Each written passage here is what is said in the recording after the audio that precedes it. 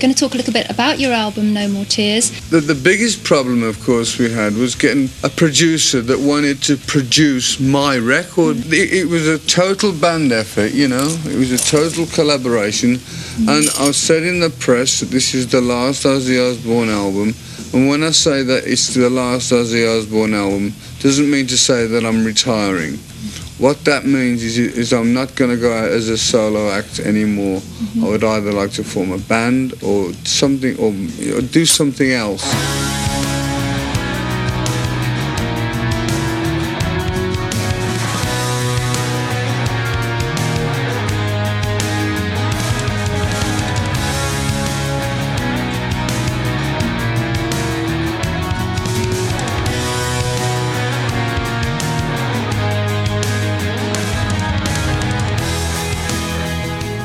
What's up? Welcome to another episode of Diary of the Madman, the ultimate Ozzy Osbourne podcast, where we geek out about all things Ozzy and all things Ozzy related. I am Mr. Josh Crum, and he is Mr. Dan Drago. How are we doing, Dan? I am doing fantastic today, Josh. How are we doing? Doing good, man. Excited to discuss a little No More Tears. Right? Hey, the listeners spoke, and we listened.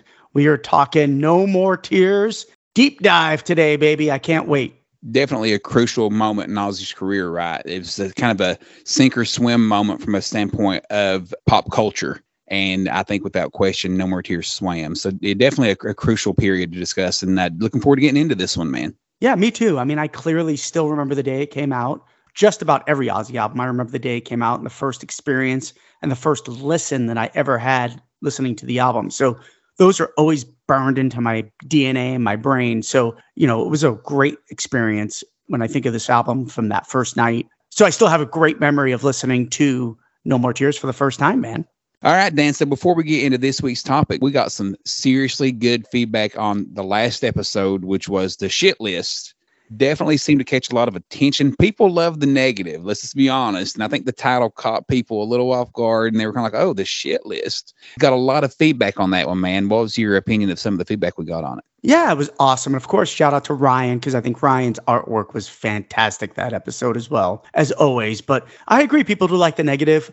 You know, I thought we handled that episode very classy. And I think we only had one person be like, I don't want to listen to you guys bash on Ozzy for an hour and a half. And it's like, well, whoa, dude, you know, we are the biggest Ozzy fans in the world. Not everything is perfect. I think it's great that you and I had the courage and the balls to come out and say, you know what, maybe these aren't Ozzy's best songs. A lot of people had the same songs on their list. There were a couple of strange ones on there for sure that kind of caught me off guard. Uncle Steve.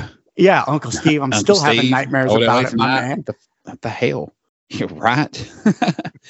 And the one guy who said, you know, I don't want to listen to your shit on Ozzy for 90 minutes. We did kind of respond to him and let him know, like, hey, man, we're not shitting on Ozzy. Yeah. We're his biggest fans on earth. Like, it's all love. Just listen. You'll understand once you listen to it. And he seemed to come around also. I don't know if he ever listened, but he did seem to understand at least what we were getting at later. So it's all good. And we even got a little feedback from Mr. Tim Palmer, who produced Down to Earth, who said, hey, I had to give this one a listen. He said, hilarious episode. I really enjoyed it, which made me and Dan and Ryan feel like shit, and Uncle Steve for, you know, kind of crapping on Black Illusion. But you know what? It is what it is. Tim, if you're listening again this time, appreciate you listening. We're sorry. We still love the album. But yeah, it's so cool, though, man, to be like in a spot that we're doing this show because we enjoy doing it. We do it for ourselves more than anything else, like 110%. And to get feedback from people like Tim Palmer that they're listening to our show when we're discussing these guys, it's so freaking unbelievable, man. It really is. And we have to get Tim on the show because can you imagine the insight and the depth behind Down to Earth? Oh, you know, which is such an underrated, great record. And sorry, Tim, Black Illusion is not one of my favorites either, but it's a great record, man. And I think Tim did a wonderful job on it, did a lot of songwriting on it. So I'd love to hear some stories on that for sure. And eventually we got to do a deep dive on that record, right, Josh? Oh, no doubt. No doubt. And Tim, the offer is still out there. He's been telling us for 2 years he's going to come on the show. So at some point, we'll get him on here. He's like, I just got to find the time to do it. To be fair to him, he still stays very busy doing. He done the last Duran Duran record. I think he hit Billboard #1. Yeah. He's still working in the industry. He's still a very busy guy. So we totally get it. We look forward to getting him on here sometime. But before we get on today's episode, Dan, I want to discuss with you the new Guns N' Roses track dropped last week called Perhaps. I'm digging this one. How you feeling about it? Yeah, so this is the third track that they've released since Duff and Slash have joined the band. And as you educated me very clearly, Josh, that these are all recut tracks from the Chinese Democracy era. Yeah, so all 3 tracks were recorded originally during Chinese Democracy. They removed the bass.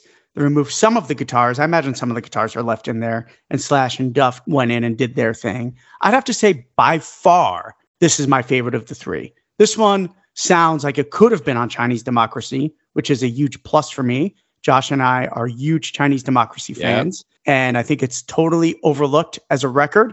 I absolutely think it's brilliant. And I think perhaps is an excellent single. It really caught me off guard the first time I heard it. I was like, wow, now we're talking. This is the type of Guns N' Roses I like. What about you, Josh? 100%. And like Dan said, I'm a big Chinese Democracy fan also. But, one thing about Chinese that people don't realize, and I didn't know this myself until a few months back, I was reading something up on it. These are not B-sides. So these tracks that's being re-recorded, they're not B-sides. Initially, Chinese Democracy was going to be a 3-album release. And they changed, I guess when the reception didn't go over as well as they hoped, they decided against that and done an audible. So these are not necessarily B-sides as they are just tracks that were not released. And I think to go in and give them a fresh coat of paint, just to have something fresh out in the market, I don't have a problem with it. Especially, the fact that you let Duff and Slash come in and put their own slight spin on it. The part that really shocks me is they also get a songwriting credit. That part really shocks me. Wow, I didn't know that. Yes, they have songwriting credit on it. So that part really shocks me. But I think it's cool, and it's definitely better than nothing. And, I can tell you, I've had my band together 19 years. I go into the vault every now and then and listen for riffs or cool ideas that maybe we passed on back then or just never a lot of times it's just you never finished it. I got no problem with it. Of course, we'd all like for him to sit in a room and write some new shit together. But at the same time, these are Axl's songs. He loves these songs. He's wanted them released for 20 years, and this is his outlet now to do that. And what's wrong with it? I think you just took the words right out of my mouth. Obviously, Axl loves these songs. If Chinese Democracy was supposed to be a 3-part record, I mean, that means we're talking maybe another 25 tracks that are still sitting out there. It's 2 records worth. Maybe not 25. How about another 15 tracks? 15 I believe they say there was 33 songs cut. Okay. For the album. Yeah. And I know Chinese Democracy had a lot of tracks on it. I can't remember off the top of my head, but I think about 13, 14. I was going to say 13, 14. So that means that we have another 19 songs about, So I think that would be pretty amazing for them to do it, because if these are demos and these were meant to be on a record, Axl obviously has put a lot of time and care. We all know how long that project took, that he wants to release these tracks. And hats off to Duff and Slash for being creative with him. Instead of putting their foot down and saying, I want to write something new, I think it's actually kind of cool that they say, this is a good song, Axl. Let's make this into a modern Guns N' Roses song. Yeah, there's definitely a little something going on in that camp that's kind of confusing to the old school Guns N' Roses fans. I mean, the fact that Slash and Duff are working on Chinese Democracy tracks with Axl is mind-blowing. But even more mind-blowing is the fact that Axl was doing Slither from Velvet Revolver during the live shows with them. If you would have told us this shit 20 years ago, 10 years ago, no one would have ever believed it. No freaking way is Axl Rose going on stage and singing Slither with Slash and Duff. It just ain't happening. But he does every night. And I think there's been a definite come to Jesus moment between all those guys where they realize they're just better off with each other than without.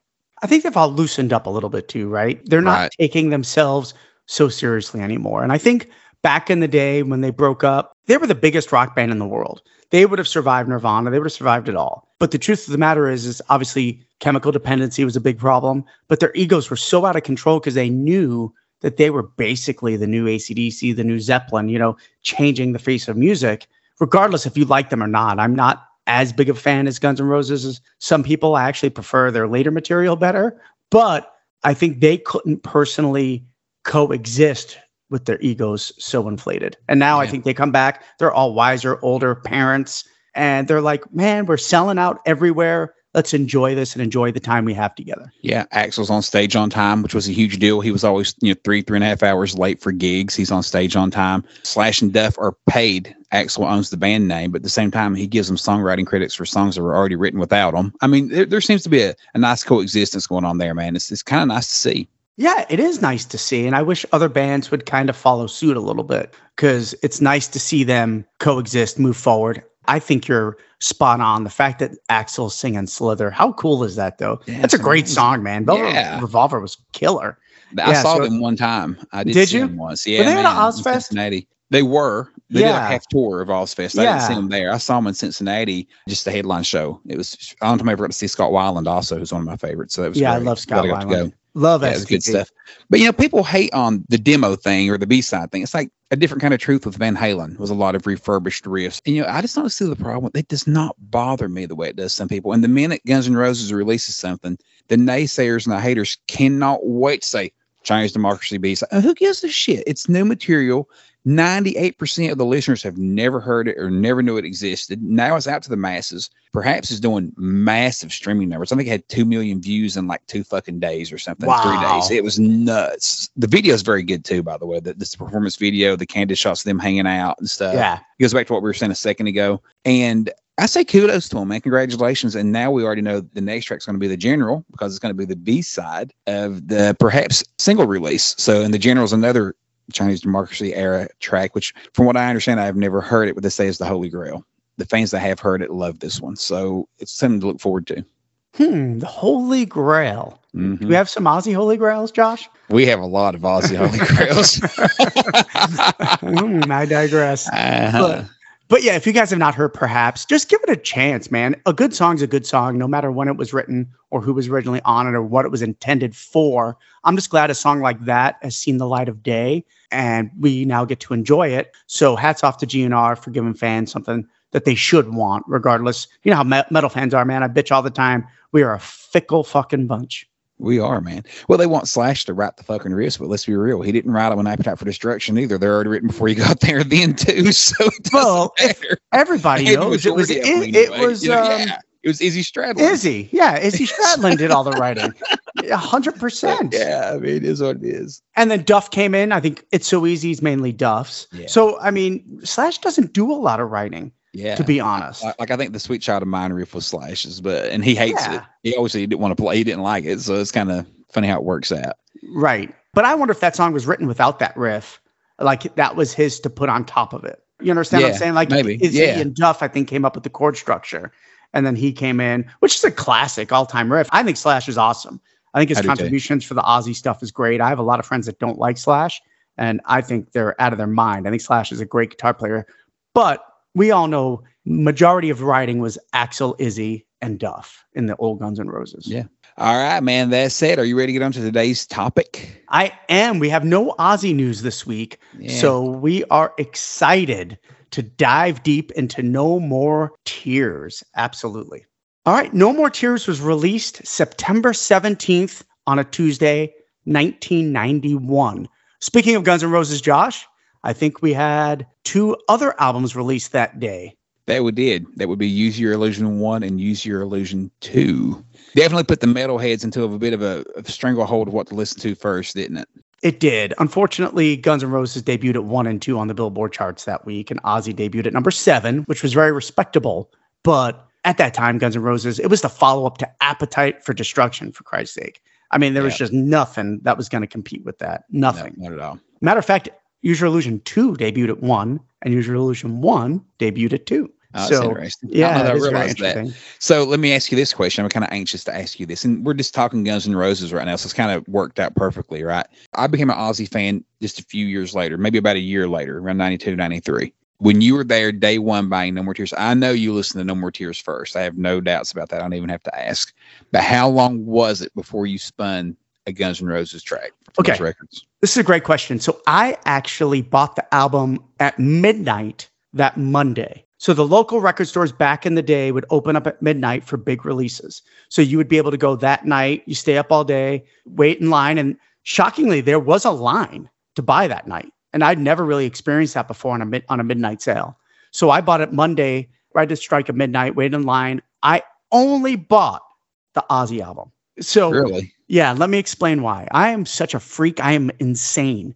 I did not want I already know what you're trying to say now. Right, I did not want to contribute for Guns N' Roses beating Ozzy in the charts, and I wanted Ozzy to beat them. So I refused to buy Guns N' Roses until the following week after the numbers were released. Oh, I get it. Yeah. Okay. I knew that's where you were going to go with that once you started. I was like, okay, I know. I'm crazy. It was a week before you listened to Guns N' Roses officially. Yeah, it was. So I'll tell you an interesting story, though. So back in the day, and I think you probably experienced this a little bit with osmosis, Josh, but back in the day, before streaming, before all this shit, you would hear wind, like the radio stations playing the new Ozzy song. Or I would call the radio station and be like, hey, are you guys going to stream a new Ozzy song soon? You just have to pick the phone and call them. So at the time, they were playing deep cuts from Use Your Illusion while they were playing No More Tears, because that was the first single from No More Tears. So I'd have to live like in my room listening to the radio because I wanted to tape it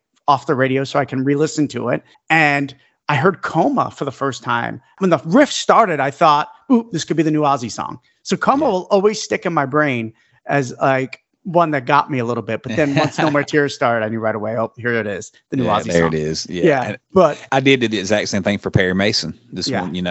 One album later. Yeah. Yeah. So that was the last album we had to do it on, because by Down to Earth, the internet you could start getting tracks off the internet, which was kind of crazy, but kind of funny how you had to live by your radio trying to be excited to hear the new Ozzy song. I did that all the way back from Bark at the Moon on, really. It was kind of crazy. So I bought it that night at midnight, brought it home, got home probably about 12:30. And, it was 11 songs. It's an hour record. At that time, that's a long record back in the day. That was like my first experience going, wow, they packed a lot into this record. So I was up to like 2 a.m. listening to it because, of course, you got to listen to some songs over and over and over again. But yeah. Well, back then they were all like 40 minutes, 45, 8 tracks, or so. And this was like 56 minutes, I think, something like that. Yeah, that's definitely a different. And then in the early 2000s, they got to where they were almost like 75 minutes, a lot of these records. And they got way too long for the most part back then. Of course, 75 minutes of Ozzy, we all would love. But some of these other albums and bands, you kind of go, okay, this is a bit much. Yeah. I say it all the time. Outside of Ozzy and the Pixies or / Frank Black, every album should be 9 to 10 songs, but those guys can release 30 songs. I wouldn't give a shit. It helps make them all more memorable, I think. There's not so many to try to learn. You have these 8 tracks. They're more memorable that way. And I think it's kind of what made those albums such classics back in the day. Well, you're 100% spot on. Because if you look at all the classic records that we listened to, early Metallica's, all the Sabbath, early Ozzy, Motley Crue, it's all 8 to 10 songs. Yep. Shit, Master Reality's got maybe 6 songs on it. So I agree. I think less was more back then. And I think people lost their way with that. Yep, 100%. So what was your first experience on hearing No More Tears, Josh? So I came in actually on the No More Tears era as an Ozzy fan. He had just released Live and Loud. And I remember seeing that and knowing he had retired, and it was kind of like, oh, this is over. Like I come in now and he just retired. And I remember buying the Live and Loud CD and just kind of jamming that over and over and stuff. But Randy Rhoads introduced me to Ozzy. I've mentioned that before on the show, and it was tribute and so on and so forth. But then the time frame that was during the No More Tears time frame in reality. So did you hear the live versions of No More Tears off of Live and Loud before you heard the actual studio tracks? Oh, that would be close. I'm going to say probably yes. Yeah, it's interesting. Yeah, probably that's so. Because I remember picking that up because it's that's the great fucking set list from Live and Loud. When you it's amazing. It was really good. All the albums were represented, like you talk about all the time. It was just so I remember definitely getting that. I remember early on buying the Don't Blame Me home video, and I loved that. Watched that over, and that Randy Rhoads section. I fucking wore that section out, man. Just see those clips of him playing live and stuff because we didn't have that back then. So we could see it. My favorite part of the video, by the way, is when they transition from Sabbath to Ozzy and they play the I Don't Want to Change the World riff. It's such a great, iconic part of the video, man. Because, we're bigger Ozzy fans. We love Sabbath, of course, but solo Ozzy is our thing. And I still have such a clear vision of like just jaw dropping watching that video doing that and all that cool Randy footage. Yeah, it was so fucking cool. And I remember it had a lot of behind the scenes in the studio of No More Tears, and Ozzy would, they always, and a line he still says to this day, you're only as good as your last album and all those things he would talk about. And they were cutting those tracks and of course hanging out in the studio with Zach and Randy Castillo rode his Harley Davidson into the studio. He was always late and they were always looking for Randy all the time, and just kind of seeing their personalities of guys who would go on to be so iconic in my life. And at the time I didn't quite know, that was my first introduction to him really. And it's kind of eye-opening, like just that one scene where Ozzy's like, sobriety fucking sucks. And he is plastered, man. Plastered. Because I always knew, obviously, even back then that Ozzy had issues, but that was like the first time really seeing it. And he is out of it. I was like, holy cow, can you imagine? It's crazy. But all these years later, Dan's the same way. Anything in the studio, behind the scenes, that's what I fucking love, man. I love it. Like, I look back now how great that footage is, and I knew then it was great, but like it's still, that holds up as awesome footage to see them in the studio cutting this album. And Ozzy and Zach kind of getting on each other's ass a little bit about some things. Remember there was that scene where they're on the patio and Ozzy and Zach are kind of like just getting at each other playfully, but at the same time each other both a little pissed also about what, and I don't really remember what it was over now, but I just always loved that shit. So yeah, that was kind of my introduction right there. So it's interesting. I just watched an interview with Ozzy back in 91, 92, and he's talking about Don't Blame Me. And he said he was very adamant that he was only going to do a home video if they could show a negative side to him and not just flowers and candy and rainbows. He wanted to make sure that both sides of Ozzy Osbourne were kind of represented. And even then, he's talking about how hard it was living with camera for 24 hours a day. That's how often they were living with him, filming all that video footage. Wow. And he said he was struggling with it. And he mentioned even the same thing back in 91, 92. He couldn't even go to the bathroom without running into a camera. It was just like talking about the Osbournes. It was kind of weird. How interesting is that? Yeah. And I never thought about that and never really related that. But yeah, there's all that footage of them at his house in England. They were in England when they were filming that. And the kids are out back running around. And Kelly had that doll that was like one of those Garbage Pail Kids or whatever. It had like Ozzy's tattoos on it and shit. Yeah. Whatever all that was. And doesn't like Jack like shank her or she shanks him one or something? I never really thought about that. That was the Osbournes before the Osbournes right there. 100%. Right? It really was. It's crazy. But I like that. I love Don't Blame Me. The Osbournes. Yeah, Don't Blame Me is awesome. Yeah. Again, released September 17th, 1991. This is Ozzy Osbourne's 6th studio album. And I think it's kind of special because, Randy had 2, Jake had 2. And now this is Zach's 2nd album with Ozzy. That's always kind of stood out to me as special. And I don't know why, but at the time, we're going to discuss this in more detail. Ozzy had talked about wrapping it up even then. And we're going to talk into a little bit about why he was talking that way. But in my brain, I was thinking, well, this is Zach's 2nd album to Ozzy. He's probably going to move on at this time because there was always a 2-album run, right? Yeah, for sure. And there's even talk, again, going back to the Don't Blame Me video, Zach's wanting to do his thing. And I mean, it was a true space for everybody at that point to kind of separate and do their own thing. So ultimately, the album was produced by Duane Barron and John Purdell. Unfortunately, John Purdell died at a very, very early age. He passed away July 10th, 2003, at the age of 44. These guys were really young producing this record at the time, by the way. They were in their young 30s, man. And he died of cancer, unfortunately. It took a while, Josh. And this is something that a lot of people don't realize, that they demoed a lot of tracks on this record. And we're going to talk about the No More Tears demo session. They couldn't land on a producer. Nobody wanted them. What do you think of that? How hard is that to fathom? Ozzy's coming off of, with The Ultimate Sin, he had his highest chart-topping single, right, with Shot in the Dark. He does well with No Rest for the Wicked. It's hard to imagine that he would be at a time and space where anyone wouldn't want to work with him. But at the same time, you had the LA scene, you had the Sunset Strip. Ozzy, was he kind of viewed as a little bit uncool at that point? Was he a little bit, the satanic thing over the top?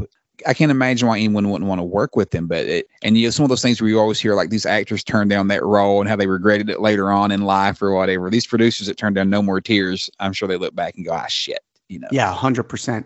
So everything I'm reading, guys, a lot of producers turned this record down because they did not like the demos. Matter of fact, Epic Records, which is Ozzy's record label, did not like the demos at all. They thought it was too hair metalish. And I kind of agree with them. I've been kind of saying that for a long time, that this is Ozzy's 2nd most hair metal record outside of The Ultimate Sin. And I think the record labels, even though Nirvana didn't release their record a week later, that came out literally a week after this album did. So they knew, though, the writing on the wall that the hair metal industry was dying. And I think they did not want Ozzy to go in this direction. Matter of fact, Rick Rubin came out and said, this just sounds like a bad Motley Crue record. Which is pretty interesting. Right. I mean, it's a little harsh. I think it sounds like a great Motley Crue record, but I don't think it's that far off, right? Right. Yeah. And again, like you said, we mentioned before the sleek production that it has and stuff. Now that it's said and done, it definitely has all of that. But yeah, it's just hard to imagine. And I know Ozzy's always mentioned in interviews in the past that Rick really wanted to have the Sabbath sound again and the heavier, doomier thing and stuff. And that's just not what Ozzy's ever wanted to do solo. But yeah, it's just hard to imagine these guys didn't want a part of it. Yeah, matter of fact, he told Zach specifically, Josh, you were spot on. Rick Rubin said, Zach, we just need the Sabbath Bloody Sabbath riff over and over and over again. And Zach said, I'm in, tell the boss. And Rick Rubin told Ozzy he should rewrite all of it. And Ozzy more or less told him, I love you, but fuck off. Like, we're not rewriting this. Except for the song No More Tears. Rick Rubin wound up hearing the record and said, I'll come back and produce if we change direction and we keep No More Tears and rewrite the whole record. And Ozzy was like, fuck you. I've been writing this record for 2 years. This record was 2 years in the making, man. Yeah, not happening. So they demoed almost the whole record. 13 songs were recorded for this record. All of them have been released. So unfortunately, there is no unreleased material from this era, which is a shame because I think this is honestly one of Ozzy's best bands, to be quite frank. Maybe his best band outside of the original four. Yeah, and maybe the last band he really had that he felt comfortable writing with in the studio. The fact that, we'll get into this later, but the fact that Randy Castillo has so many songwriting credits says a whole lot about what a group this was together. And Ozzy says it in interview after interview after interview, and I've watched a lot. This has been a group effort. This is a group. This has been a band effort. Everybody doesn't realize Ozzy gives credit all the time. In every interview I watched recently, he talks about how Geezer wrote all the lyrics, Bob wrote most of the lyrics, and how Lemmy wrote a lot of lyrics for this record. I don't know why people think Ozzy tries to claim that he's writing all of everything. He's never been that way, man. He's never, he will say goofy shit. This is a song I wrote while I was taking a dump, or these little things sometimes. He never tries to discredit anyone. I do think that I Just Want You, the melody came to him while he was taking a dump. That's it. Yeah. Yeah, I believe that. But when he says, or if he says Black Sabbath, this is the first song I ever wrote, he doesn't mean necessarily on his own. He just means, I had a part in this. So one thing I was reading up on, deep dives, Dan and I do a little research for these to make sure we get our facts straight and that we don't misremember things. And one quote that I come upon that I just had to read at some point, and this seems like the perfect point to get to it. Bob Daisley on Ozzy's work ethic. I'm going to read this word for word. He would just get at it. Sometimes I would be in the studio and sometimes we would leave him alone with the producer. I wouldn't say it was hard to get a take out of him. He's a professional. He's not an idiot. He had his party times, but he had his work times also. Straight from Bob Daisley, the very man who now acts like Ozzy didn't do shit in the studio, tells you right here. Well, his book doesn't say that, though. His book is actually pretty amazing, and he gives Ozzy a lot of credit, and for fact's sake. So let me tell you this. How about the producer, Dwayne Barron, on Ozzy's vocal skills? Same era, right? This is the No More Tears era. Some days Ozzy would have a rough vocal day, but they were so great. They were on. When Ozzy was on, he was on. Ozzy likes to double his vocals, too. He would be so on with his vocals that they were flanging.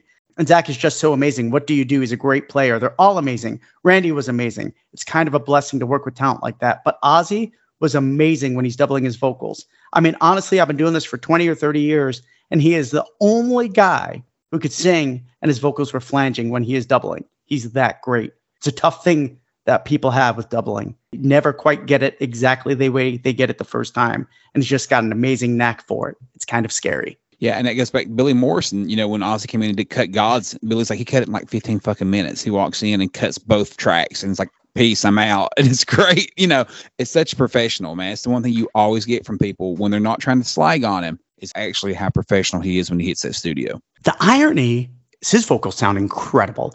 Hats off to Dwayne Barron and John Purdell on this, because ultimately I think this could be Ozzy's slickest production, right? I believe it is his slickest production. Yeah. It's incredible. It's one of the best productions I've ever heard in my life. And it's from an era where that's what was necessary. This wasn't an era where you do a raw, grungy sound. This was an era right in 91 where you wanted slick production. It had to sound like it cost $3 million to make this record. Remember, people, too, this is before autotune, all that shit. This is all Ozzy. Obviously, you have shit that you can put on your vocals to make it sound better, but that's his voice. There's no getting around that. Ozzy's singing all of this. And some of the lines on this record, and melodies, they're high, man. Ozzy's voice is really good on this record. And the tone, again, a song like No More Tears, it doesn't work the way it works without that tone. Yeah, agreed, 1000%. So real quick, we mentioned it in passing. Let's talk about the members who played on it. Obviously, we have Ozzy. This is Zach's second record. Randy Castillo's third record with Ozzy, meaning studio album, people. So don't come at me with live records. So this is Randy's third studio, Ultimate Sin, No Rest for the Wicked.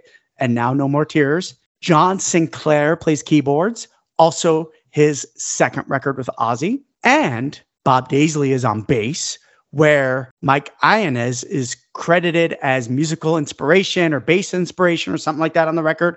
And he wrote the riff for No More Tears, that little opening bass line. But all of the bass lines are played by Bob Daisley. And let's talk a little bit about this, Josh. What a weird path on how we got to Bob Daisley on bass, right? Yeah, absolutely. And not on vocal help. He didn't write any of the lyrics on this album. So, I think Ozzy ultimately is just very comfortable with Bob Daisley. And I think when he went to the studio at any point in his career, he's just felt more comfortable having Bob over there. Mike Inez is obviously a great bass player. He's still around doing it every day with Alice in Chains. Is a great guy, great player. But I think ultimately Bob just makes Ozzy comfortable. And I think knowing what he's going to get out of Bob Daisley is a lot. And what you're going to get is a Beatles-esque Paul McCartney style bass line that suits Ozzy's solo style. And it just works perfectly. Why try to reinvent the wheel? So let's talk real quick about how we even got to Mike Inez before and Bob Daisley, because at the end of the day, Geezer was in the band when they started writing this record. A lot of people don't even realize that.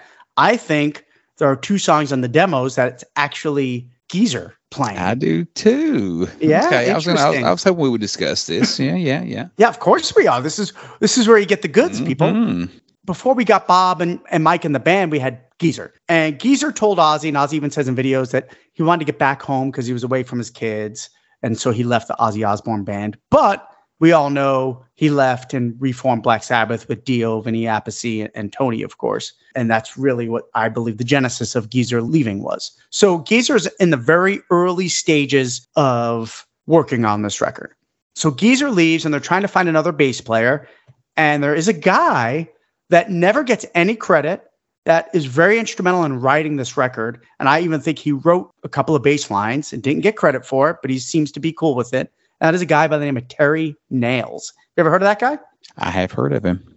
Okay, just from this story that you're getting ready to tell, but but I do know that name. Yes, he came in after Geezer and was working with the band. Yeah, so he came in and was working with the band, and he was introduced to the band from Randy Castillo. Him and Randy knew each other. Matter of fact, Terry Nails played with Tommy Two-Tone, which is kind of pretty cool back in the 80s, 8675309 era stuff. But he was really good friends with Randy Castillo.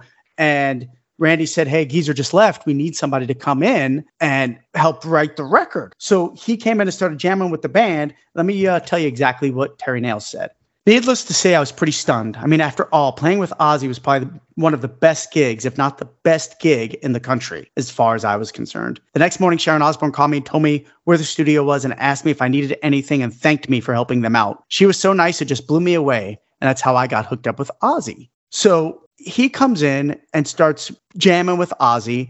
And one of the songs, he says, I just was playing this really heavy sort of groove when Randy came in and started playing this thuggish type of drum beat with me. Then Zach came in and started playing also, and the thing just sort of took off itself. Then I noticed Ozzy standing there with a little memo tape recorder in his hand, recording what we were doing. He then walked up to the mic and started making up lyrics on the spot. Something about a Hellraiser, and that's how the song Hellraiser got started. Pretty interesting. And one of the things that I really noticed about this record, more than any other Ozzy record, I mean, obviously we have Believer, but Believer is just a different vibe than these songs. There's a lot of groove in this stuff. And that's why I think it's one of Bob's best playing. But the bass line to Hellraiser, the bass line to Desire, the bass line to Zombie Stomp, they're all very unique and not typical Ozzy. That's a cool story. I'd never actually read that one. That's very neat. So, yeah. So he's just literally in a groove. Yeah. And that's the magic of being in a fucking room right there. And that goes back to, we mentioned it earlier, but Randy Castillo getting some songwriting credits in this album. From what I gather, if you're in the room, these songs, like we said earlier, were written as a group, and the group got credit. Unless you're Terry Nails, not get any credit.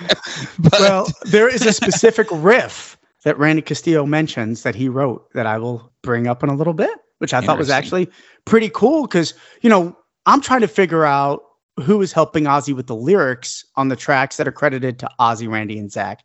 And we just don't have an answer. We don't have an answer, and we have a debate on our online chat with me and Dan and Ryan. We debate this one hard, and we want to get everyone's opinion on that later. Yeah, so we'll definitely get into that. But yeah, So the funny thing is Terry Nails actually blew up Geezer's bass. He was using Geezer's bass when they were doing that because Geezer hadn't quite officially left. He had just told the guys, and then they had to buy him all new gear and everything. Just kind of here you go, man. Thank you. See you later.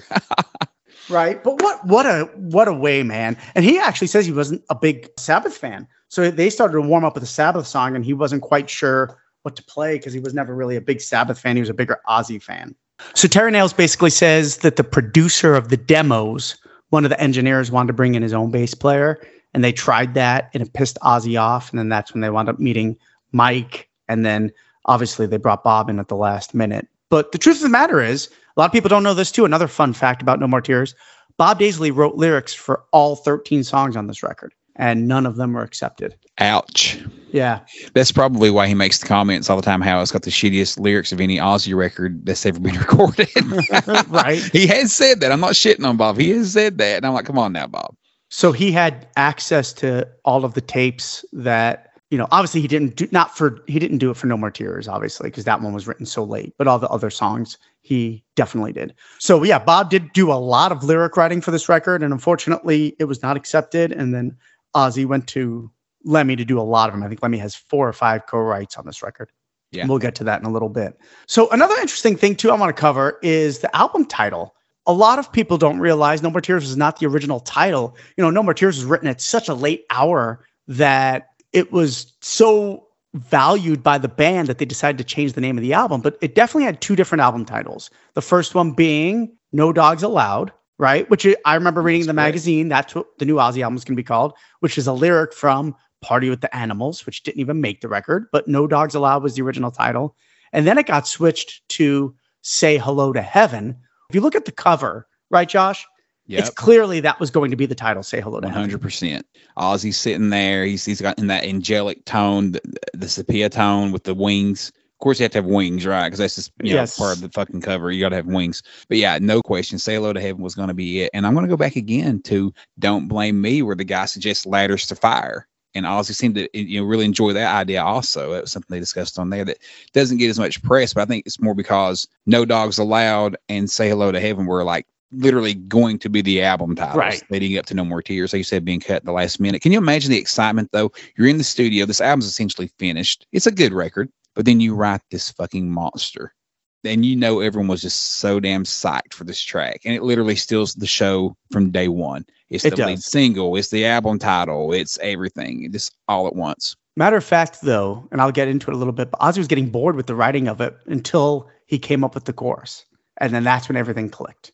Yeah. So it's pretty interesting. But so cool, man. Yeah. That is such a classic, man. I mean, I can't believe they wrote No More Tears, one of the most iconic metal songs of all time, in the 11th hour.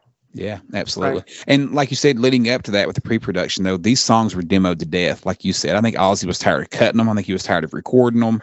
If you listen to the demos, there's some moments you like better than the studio track and vice versa. But ultimately, it does usually play forward to benefit the song, to record it, listen to it for a little while, and make the appropriate changes. But I can see where, as a person working on the album and recording, especially as Ozzy gets irritable anyway with cutting tracks over and over and over, he's obviously made it clear throughout his career he does not enjoy that.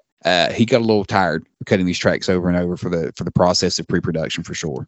So the interesting thing is, before we move on, do you think they did the right thing by calling the record No More Tears, or should it stayed Say Hello to Heaven? I think they did the right thing. Listeners, let us know what you think. I remember at the time, 1991 Dan reading Say Hello to Heaven as the new Ozzy record, thinking it was the greatest album title ever. Really? Yeah. But this is before Temple of the Dog had their song called Say Hello to Heaven.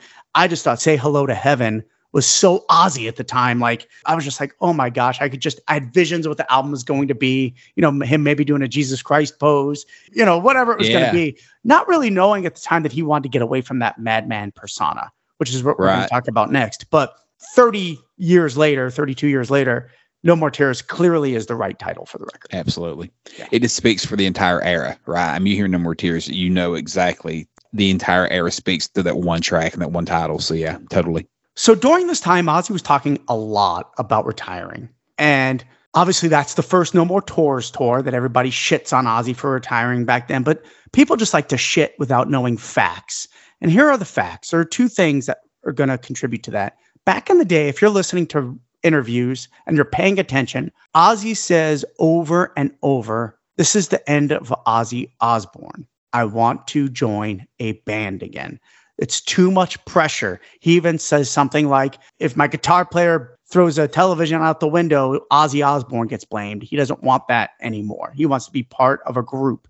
And then he goes and says, this was a group effort, but I want to be a group. I don't want to be the Ozzy Osbourne band. And the other issue was he was tired of being pigeonholed into being the satanic thing. He thought he was writing great stuff, really starting with Close My Eyes Forever. But songs like Mama, I'm Coming Home, Amy was starting to demo around this time. He wanted to explore his Beatles influences, his softer side, and his songwriting ability and his melody ability without being pigeonholed into being this evil bastard. Yeah, he was tired, for sure. The John Collum Suicide Solution case, I think, wore on Ozzy big time. I think these days they gets overlooked a little.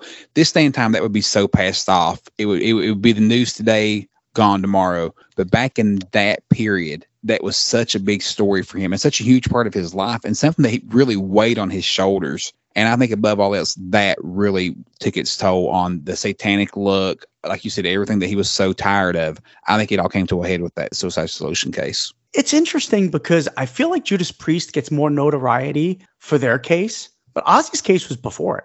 Yeah. Yeah, well before it. But it's kind of weird. And I can make an argument that I think that case for Judas Priest contributed to Rob leaving the band for 10 plus years. It really weighs on these guys, all that shit.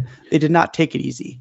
Oh, yeah, for sure, man. I mean, just imagine that, the way of the world believing you would want your listeners to kill themselves or harm themselves in some weird way. And, Ozzy, and he's such a funny guy, and it's not a laughing situation, but in his way, I wouldn't sell very many follow-up albums, no would I? Which is great. It's the best response he could have. But it definitely wore on him, man. It wore on him so hard. And I think, like you said, he just wanted to shed that persona, get back in a group, equal shares each. Everyone has their own part in it, and the weight of the world's not on him. It's on the group. So when people are talking about Ozzy retiring and unretiring and retiring and unretiring, then Ozzy came out and said he was falsely diagnosed with MS back then, which also contributed. But I honestly believe in my heart when they were doing this whole No More Tours tour that it was because they were literally going to end Ozzy Osbourne. Ozzy was just done with it. He wanted to join a band. And he never said, I'm done. He would say in these interviews, no, my career's not done. I'm just done playing Ozzy Osbourne. And, not long after the No More Tours tour, you have X-Ray forming, right? With Steve Vai, Dean Castronovo, and, of course, his guy who he's so comfortable with, Bob Daisley. And I think that was the direction he wanted to go for sure. Yeah, it's a very interesting timeline. And I think Ozzy knew that Zach was wanting to do his own thing at the time. I do not think Zach was going to be a part of that. I really think in Ozzy's brain, it was 2 with Randy, 2 with Jake, 2 with Zach. I'm moving on to do a new band. Again, going back to Don't Blame Me, and I referenced it a second ago, Ozzy says that. He says Zach's kind of doing his own Southern thing. Zach may have already been working on Pride and Glory a little bit on the side. I'm not totally sure. But Ozzy definitely references his Southern thing, and that he's kind of wanting to go that direction a little bit. So Ozzy saw the writing on the wall there with Zach, no doubt. So what do you think of the album cover? I know we talked about it, but what do you think? I think it's classy. It doesn't necessarily suit No More Tears. Like we said earlier, it's more Say Hello to Heaven when you look at it. But I love the sepia tone color on it. Of course, it has to have wings, but that's before all the album covers had wings. Yeah, so this is the so first bad one when this one came out, right? Yeah. So let me say this in the most heterosexual way possible. I just always loved the way his hair looked on the cover. His hair looks so good the way they have it cut and combed on the cover of No More Tears. I just always liked that. Never really seen him wear it that way a whole lot. No, it's that in-between look, stage. Though. Yeah. Yeah. It looks great. I like the cover. And let me take it back. He obviously had wings on the cover of The Ultimate Sin as well. I don't kind of count that, it doesn't count. But I think it's a classy cover. Ozzy was really trying hard to clean up his reputation. So he even has said countless times, he loved No Rest for the Wicked. He thought it was a great record, but he felt like he was writing a record for his fans. No More Tears, he wanted to write for himself. He did not want to be doing all the demon devil stuff anymore. Well, look at it. The imagery of No Rest for the Wicked is complete Satanism. I mean, it just is, everything. Great. Bloodbath in Paradise, right? I mean, just, all that stuff. But the album cover is so freaking cool. But Ozzy wearing a crown of thorns and, awesome. It's iconic cover. But you are truly looking at a daylight and dark situation between that album cover and then No More Tears. Yeah. And it's a great cover. Here's the funny thing. So one of the things about this record that is also different for Ozzy, and I don't know if we've ever really talked about this, this album's very introspective. Not many Ozzy songs are about Ozzy up until this point in his career. But out of the 11 songs on this record, at least half of them are about Ozzy himself. Maybe even more, Josh. And I think that was a huge breakthrough for him. And that was a way of separating himself from being that crazy demon party guy. But then, of course, you got 2 songs that are totally the most evil songs of his career, lyric-wise, with Mr. Tinker Train and No More Tears. But if you take those 2 out, I think just about every other song is literally about Ozzy. I think you got more introspective lyrics like Road to Nowhere, like I Don't Want to Change the World, like Mama, I'm Coming Home. These are all songs that are pretty much like uncovering an onion of Ozzy that we never really saw before. Him missing Sharon while on the road, him talking about all of these misfires in his career, not misfires, but, like all this tragedy he went through in his career and how it has affected him mentally, like a song called Road to Nowhere. I mean, these are deep lyrics. Yeah. And one thing you mentioned a minute ago was how you said this album was written more for him and not so much what the fans wanted. And as you expressed that just now so eloquently, the one thing I thought about is, again, kind of ballad heavy. You and I have said forever, we think Ozzy would rather write ballads than anything. That's really what he enjoys doing. No Rest for the Wicked had 0, unless you want to count The Hero a little bit, right? I don't think Hero's a ballad at all. I don't either, but it is kind of a slower song. But, No More Tears, you got 3 or 4 bona fide classics that are ballads. So definitely being comfortable writing that kind of song. So, I see what you're trying to say there. Definitely. Yeah, definitely different vibe. Yeah. So. When you said that initially, I was just thinking like songs about himself and like how Hellraiser speaks about how he's the wild man, Desire speaks about having the wild, that mentality. But I see what you're saying, the difference of Ozzy on stage versus Ozzy at home. Exactly. We never really explored that before.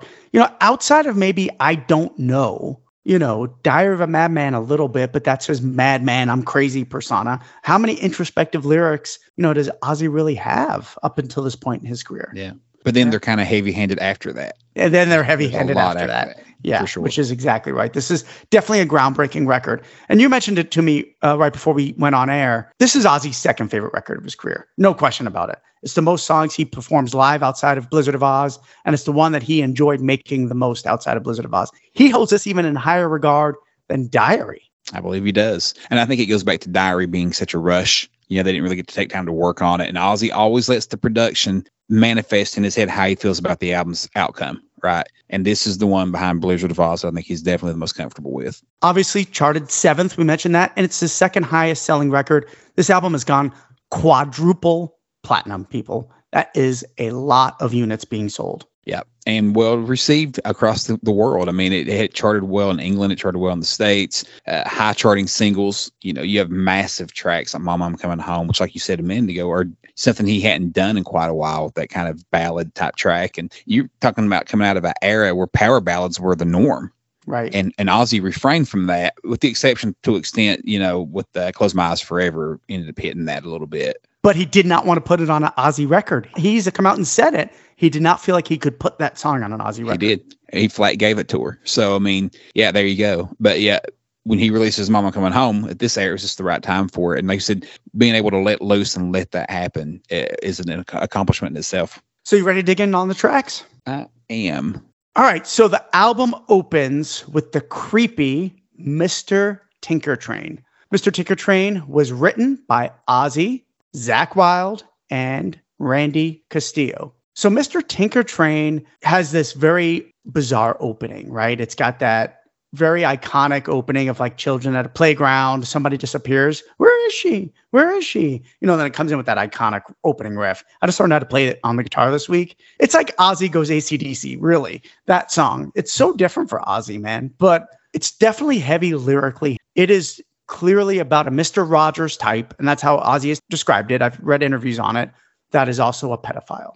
I'm surprised it didn't get more attention for how dark the song really is. Yeah, absolutely. And that opening guitar part comes in like a freaking freight train. It does. like an absolute freight train, and you know then you're in for it. But yeah, I think they said they saw a nightclub called Mr. Tinker Trains in Boston, Massachusetts, I believe it was. Yeah, and they just definitely all kind of joked about what an odd name that was. Like, that's a weird name for a nightclub, and then it's like it sounds like it's, you know, something a pedophile would own or whatever. And just kind of went from there and wrote the story out. But yeah, definitely a classic for sure, and one that I think it's one of those songs that if you're a real Ozzy fan, you fucking love this song. And if you don't know it, you're a poser.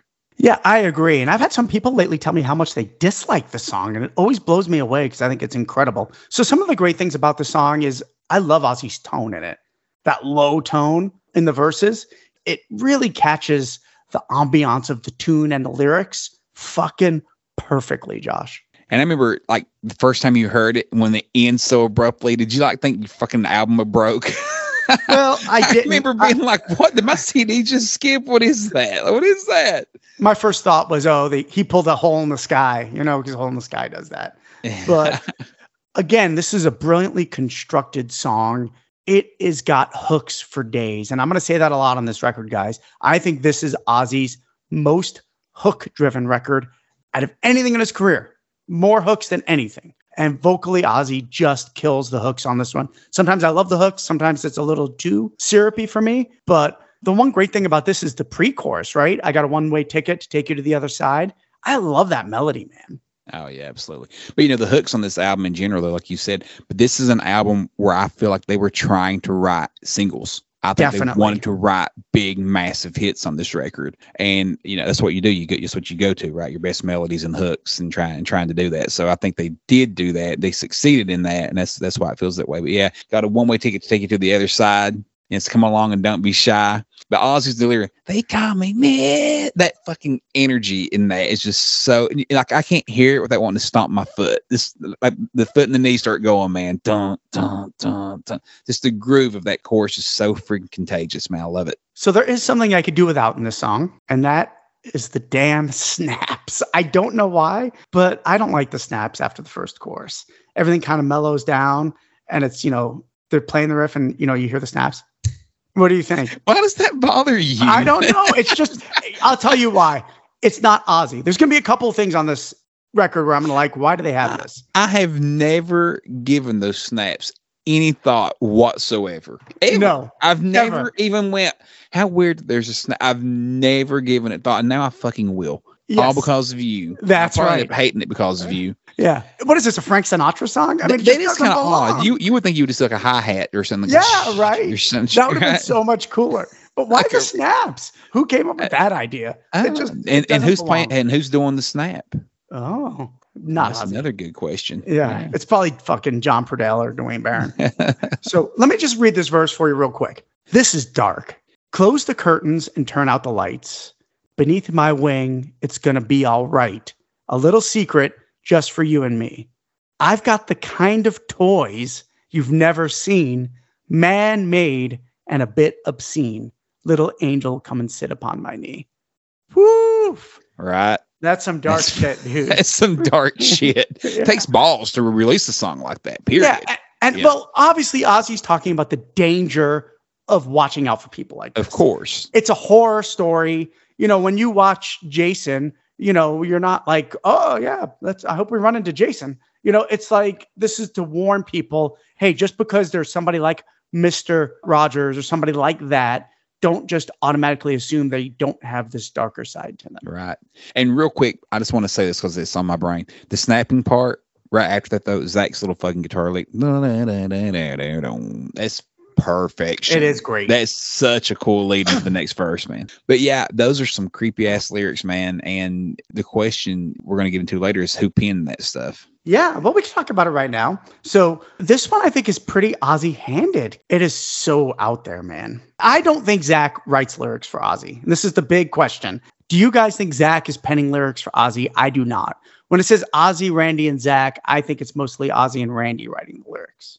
And I think it's mostly Ozzy and Zach writing the lyrics. So we've really debated this one between us. I can't imagine, Zach's obviously a good lyricist. Now, this would be way before Zach showed that he could write lyrics, right? We found it out later with Book of Shadows and how great he can really write lyrics. I have a hard time believing that Zach just idly stood by while Ozzy's over there penning all kinds of stuff and Zach's not pitching in and giving lyrical ideas and content and helping write these songs. I kind of picture it to be more like Ozzy and Andrew Watt writing together. That's what I think Ozzy and Zach did then. I do think Zach helped pen the lyrics. But that said, these are some, like you said, there's some deep, dark shit. It's hard to picture either one of them really writing it. Yeah, good point. I do think Zach would give a line here. How about this line, Oz? Something like that. But I don't see Zach sitting down writing pen to paper at this time of his career. I just don't. If ever we can just get him on the show, we could ask him. That would be fantastic. So real quick, before we move on to the next song, my favorite part of the song, obviously we got a great bridge, where it all slows down. And, he says that, can you say Mr. Tinker Train? And then that brilliant guitar solo comes in, right? How amazing is that? It's almost as amazing as that amazing outro, because the outro is the best part of the song. And I know that's where you're getting ready to go with that. No. My favorite part of the song is actually the third verse, where it's just the bass and drums. And Ozzy comes in. No use crying because you can't go back. Yeah. Oh, that part gives me chills. You can't run. Yeah, that's it, man. That's so fucking good. It's the best part. Actually, it's amazing. It's so good. But again, the outro, we love those outros though, man. And that's a good one also. It is great. Yeah. And I like how not only does the music change, the vocals change at the end. It's the chorus, but it's not quite the chorus. Right. And he goes so high. Mr. Tinker Train. I love how he just builds that up and then kind of goes back down and kind of switches right down to the end of it. And the call me going on. It's excellent. Da, da, da. And I'm like, what the fuck? My CD just break. What is that? So as much as we love Mr. Tinker Train, and I do love Mr. Tinker Train, we'll rank these songs later. Track 2 starts off, and that is I Don't Want to Change the World, written by Ozzy, Zach Wilde, Randy Castillo, and Lemmy Kilmister from Motorhead, his first writing credit on the record. I want to argue, before we get into the song, as much as I love Mr. Tinker Train, this might have been the better album opener. They opened a few shows with this song, right? Yeah. So I could see this as an album opener. I think they wanted to do the soundbite opening, which was kind of a thing starting around that era that people were really doing that a lot and stuff with the kids playing in the playground and stuff. So I would say that's why they went with Mr. Tinker Train. But I Don't Want to Change the World would 100% be a solid opener. Just a big lead in with the sliding fucking, we call it greasy slide down, going to the main riff. It would be a solid opener for sure. But for 2 reasons. One, that's a great one too. But A, lyrically, it's so reminiscent of I Don't Know. And he is trying to go back to that Blizzard of Oz vibe. And I think if this song, I Don't Know, I Don't Want to Change the World, I could see them both as like album openers. They're both out of the key of A, which we both talk about. And that Ozzy's stellar with all the time. That he's so good in that key. And that was my next point. It's in the key of A. You're a genius. And it's got that chugging on it though. Just like I Don't Know. Very, damn well this is very patterned after I Don't Know. Yeah, they're very similar, but without being a ripoff at all. Not at all. But very similar for sure. Yeah. I sometimes wonder if this wouldn't have been the better opener.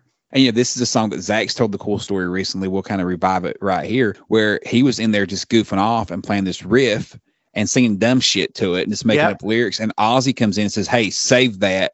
I got ideas for that." And it's been mentioned a few times before. Ozzy had this amazing ear. Randy Rhoads would tell those stories like how he'd be in there practicing or warming up, and Ozzy would hear this part or that part, and it would be a small snippet, and Ozzy would hear it and say, "I got a melody for that. Like, save that." He has a great ear, Dan. I mean, no question. And Zach's in there just fucking off, playing da da da da da da da da da da da. Dan sucks. Yeah, exactly. Whatever, And Zach, the joke is Ozzy turned into a Grammy winner. He won a Grammy for it, right? Yeah. But again, it goes back to that amazing ability to hear things. And the same way he could pick amazing musicians to have in the band, he has an ear for talent. He could always pick this stuff out. Yeah, that's a great story. I'm so glad you shared it because it's such an iconic song. Now, I'm not going to lie. A lot of No More Tears is overexposure for me. Played too much in concert. I listened to it too much when it came out. This is definitely like Metallica's Black Album for me, or Appetite for Destruction. This is the one for me. I struggle with No More Tears sometimes as a full record just because of the oversaturation.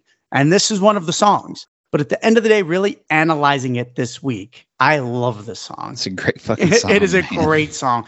I actually think it's one of Zach's best riffs.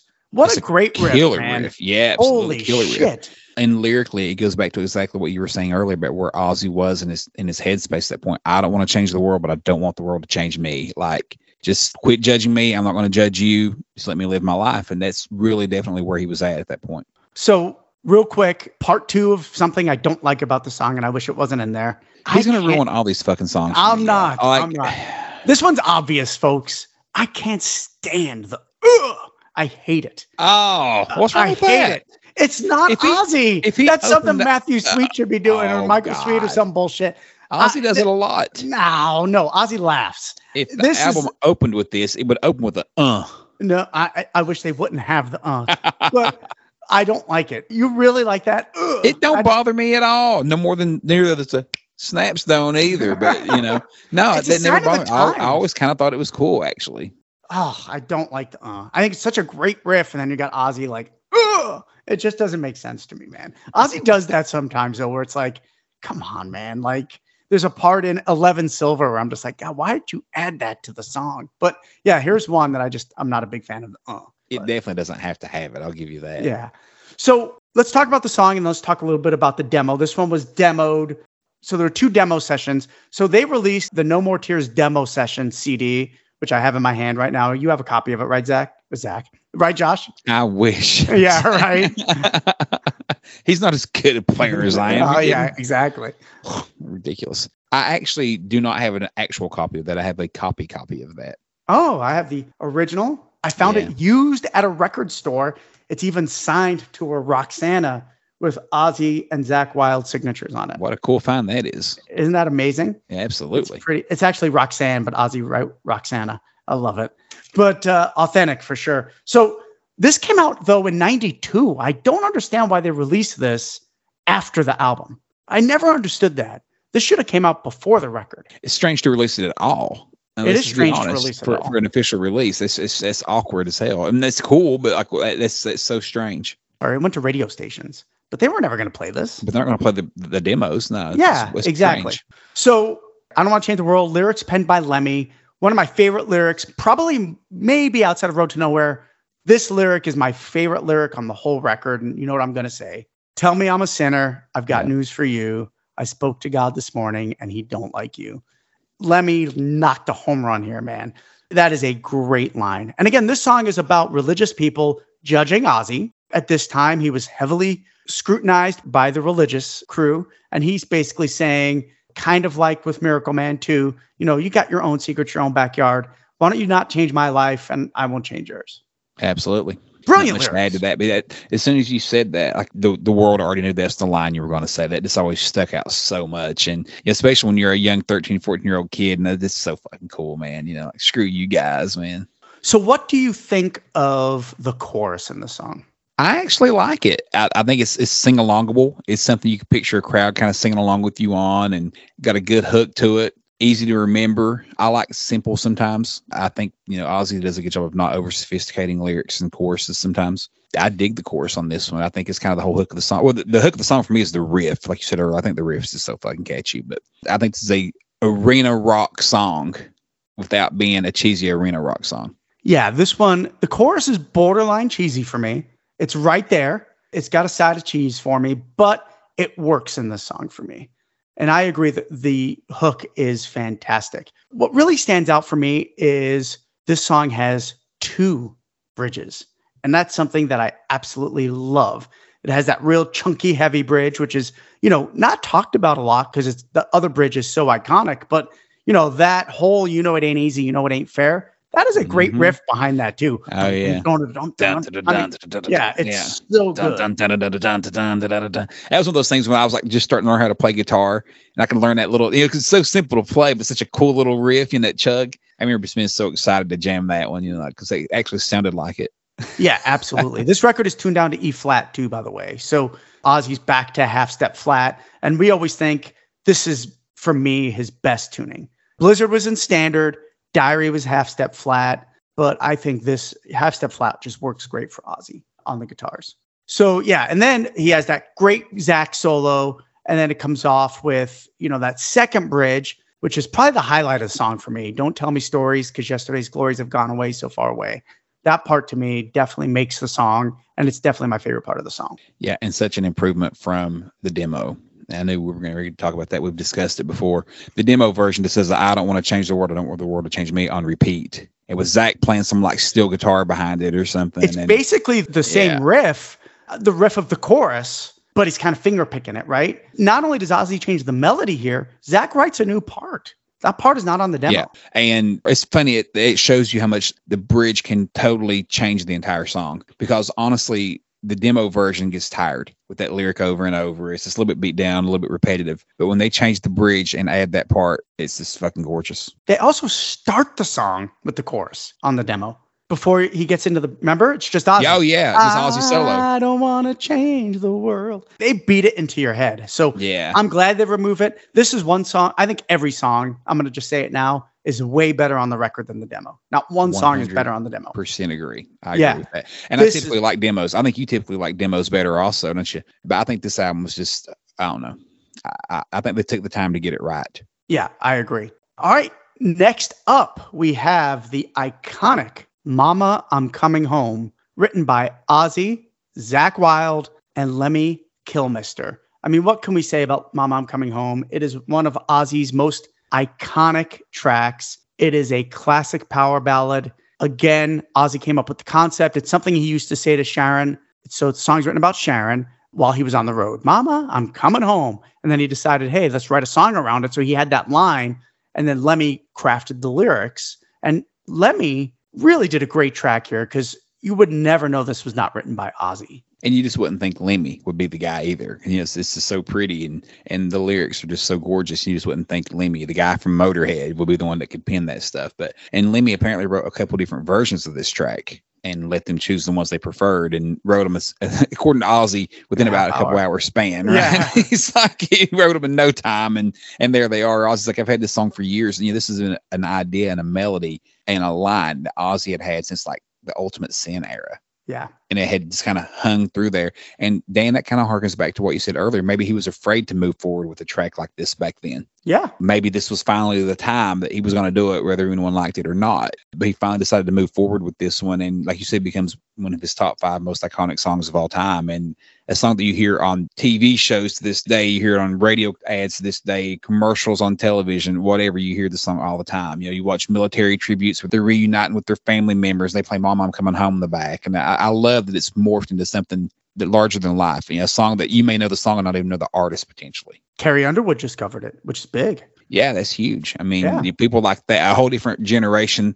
Not only is she country, but she's young. She's like early, mid-20s, late 20s or something. So you're talking about not only a crossover from a standpoint of genre, but from a standpoint of age groups and so on and so forth also. So here's an interesting fact. When Zach sat down to write this song with Ozzy, Zach wrote it on the piano. I wish. Now that is what needs to be released. That's what we need to hear. Yeah. Not the demo that they released. How about the writing session of Zach writing it on the piano with Ozzy singing it? Can you imagine? For sure. I've played it on the piano and try to imagine what it would be like when Zach wrote it on the piano. And I am not the piano player Zach is, so I'm sure it sounds nothing like what his version would. But in my little head, I'm like, this is about what it would be like right here. Because I play, the same chords and such, just same chord progression, and kind of try to imagine what that would be like. And I love Zach's subtle steel guitar moments in this one, like especially on the bridge. Very subtle. That's perfection. That's not overdoing it. Again, another great bridge. And this is an instrumental bridge, but it's beautiful. Yeah, it's beautiful, and one of Zach's best solos of his career. Understated, no question, but it is absolutely gorgeous. It could be my favorite Zakk Wylde solo.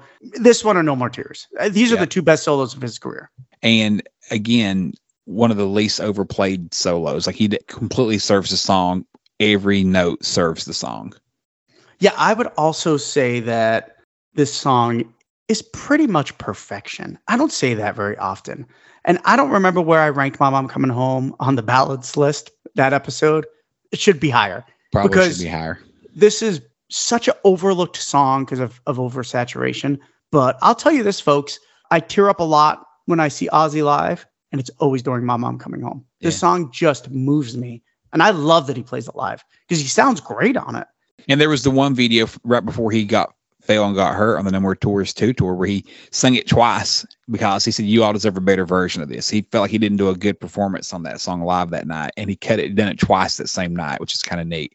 The beautiful way that they built the track, starting off the acoustic guitar, then the electrics kick in for the chorus, and the song builds perfectly takes a bit of a down step for the bridge, like we talked about, then back to the slamming guitar solo, which was just perfection, and all the way down to the outro.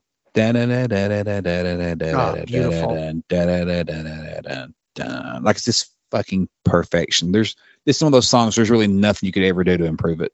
I agree. So this is Ozzy's only top 40 single, by the way, off of an Ozzy Osbourne record. Is that mind blowing? That is crazy. And I'm not talking about the rock tracks or nothing. I'm talking about the official Billboard Top 100 singles. This is the only top 40 track. Unreal. Pretty mind. Yeah. Well, you know what's interesting? When this song came out, Josh, some songs are just like this. And quite frankly, this might be Ozzy's last. Maybe Perry Mason. I knew it was a classic in the time it was released. Do you know what I'm trying to say? Like in 1991, 92, this was already a classic. You heard it, and within a week was like, man, this song's going to be an all-time classic Ozzy song. And it probably wasn't even a single yet at that point. Right. You just knew, I Know We Love, Under the Graveyard, and all these other songs, and they're great. And I'm not comparing the songs. But what I'm telling you, Mama, I'm Coming Home is on another level from a classic standpoint. This is up there with Crazy Train as Ozzy's most iconic song. And you knew that back in 91, 92, that this was a special fucking song. I wasn't a fan at that era just yet, but I can see where you would get that vibe for sure. Yeah, and this was all over MTV. Ozzy had a lot of love for No More Tears on MTV. He was on Headbangers Ball a ton. He was on Headbangers Ball UK a ton. And they played his videos a lot. They had 5 singles from this record. And he would almost always bring Zach with him when he was on there a lot of the times. So let me ask you, speaking of MTV, which video do you prefer? Do you prefer the sepia tone with the doves and that one, or do you prefer the one that's got the floating through space, like the sky version where it's one shot going right the whole time with things floating, pigs and Randy's guitar and what all flying through there? It's a weird video. No question. I like the sepia toned one better. Yeah. What about you? Too. It matches the album, it matches the cover. It matches everything. It matches the song. Yeah. The doves, of course. But the other one just has such random shit. This floating through it. It's kind of fun to watch it. Whose idea was that with this song? Because that was the first video. That was the first. That was the original. Yeah. So a lot of folks said, shit, we can't do this. Josh, why don't you go into detail a little bit about the fact people might not realize there's 2 videos for the song. So initially the video it's like one camera shot, and it just kind of pans. It's like you're looking at a window almost, and so you see the sky in the background, and things are just floating by. And a lot of it's things through Ozzy's life. You'll see Ozzy on fire at times. You'll see at one point, my favorite part was always there was a polka dot flying V went flying through there. You would just see random things, and it really made no coherent sense though whatsoever. There was moments you see Ozzy just walking through, and they have like 5 Ozzies in a row just walking, carrying a pig or some shit, or just random things. It would work for a video like I Just Want You or something where you have these random shots. Right. But for Mama, I'm Coming Home, it just made absolutely no sense. And no doubt someone spent a lot of money making this video, only to go back and have to make another video. And the second time they got it right, when they put the tone of the cover, Ozzy with the doves, and he's looking down, got that sepia tone look to it, the skylights kind of coming through, the sun shining through to the dark and stuff, and definitely a much more better feel for the second release for sure on that one. And that ended up becoming, of course, the one that everyone knows and loves. The other one you hardly ever see it. So what do you think of the demo of Mama, I'm Coming Home? I really like the demo of Mama, I'm Coming Home. I think the studio track is better, like we talked about a second ago. I think they got them all right, but I do love Ozzy's voice on the demo. He just has a little bit more angst I hear in his voice a little bit on the demo version. I think out of all the demos, this is the closest to the original track. Not the original, you know what I mean? To the studio cut. Yeah, the finished product. I don't think there's a lot of difference. I prefer the studio cut, but the demo is very, very good. So the demo was recorded in December of 1991 with an engineer by the name of Tom Fletcher at Devonshire Studios. So that was cut the same day as I Don't Want to Change the World, Mama, I'm Coming Home, and also this next song, which is Desire. I believe Terry Nails are on these 3 tracks personally, but we don't know. I cannot find it anywhere. That would be interesting, wouldn't it? 100%. I wonder where he's at these days, if a person could ever get a hold of that guy. That's the kind of interviews Dan and I actually like to do. Like, we would love that stuff, like to dig in with that guy. That would be amazing. Yeah, we got this guy. We've been trying to get him to come on, and he says like, he just doesn't want to do it. He feels like he would be boring. But I'll just tell you guys, one of our listeners suggested him. And he used to be Jakey Lee's guitar tech. And I've been trying to get him to come on for like a month. And he's like, I would be boring. And I'm like, no, that's what we love. We want to hear these behind the scenes stories of what it was like. Terry Nails could tell us some awesome stories, man. All right. So up next, is Desire. I love how Ozzy always says that live.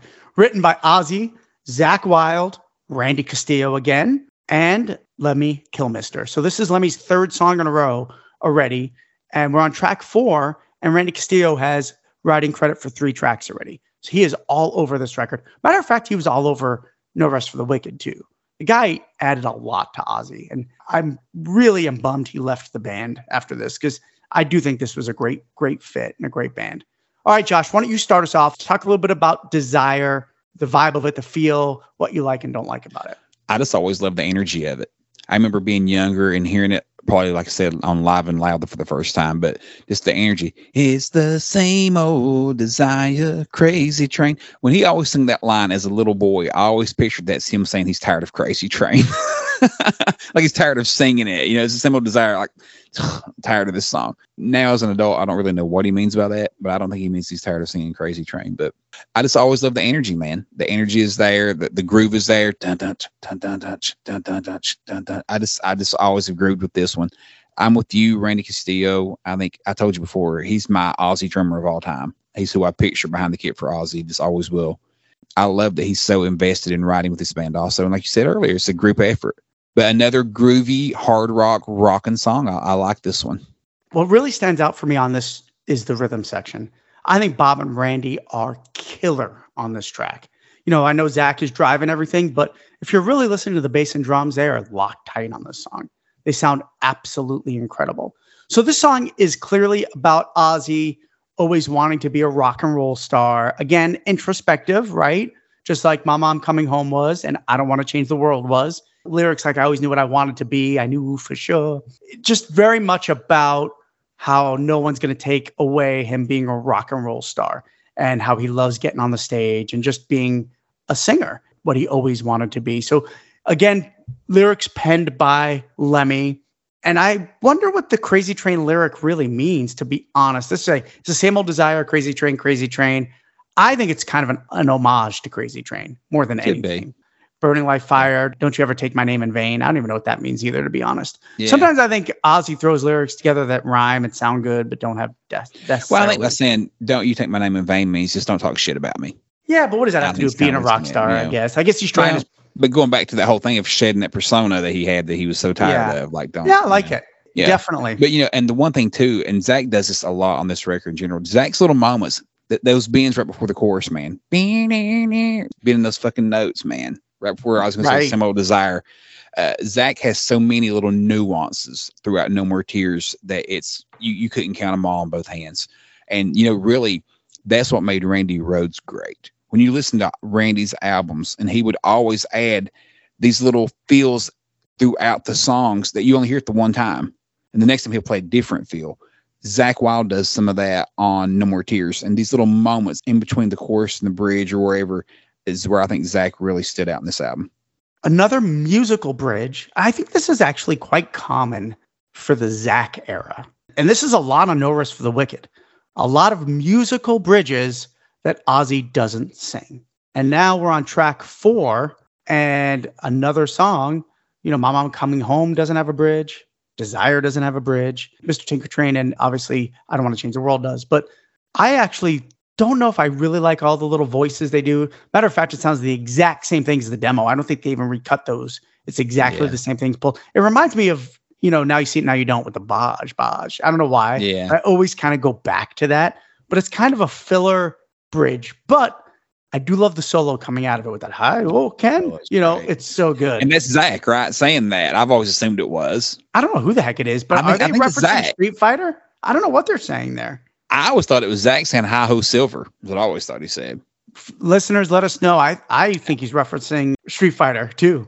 You know, the hi ho Ken. You know, I thought hi ho silver. Maybe funny. I'm fucking crazy. I don't know, but it is a ripping solo and a really fun one to play. By the way, I think it's one of his best. Can you play that?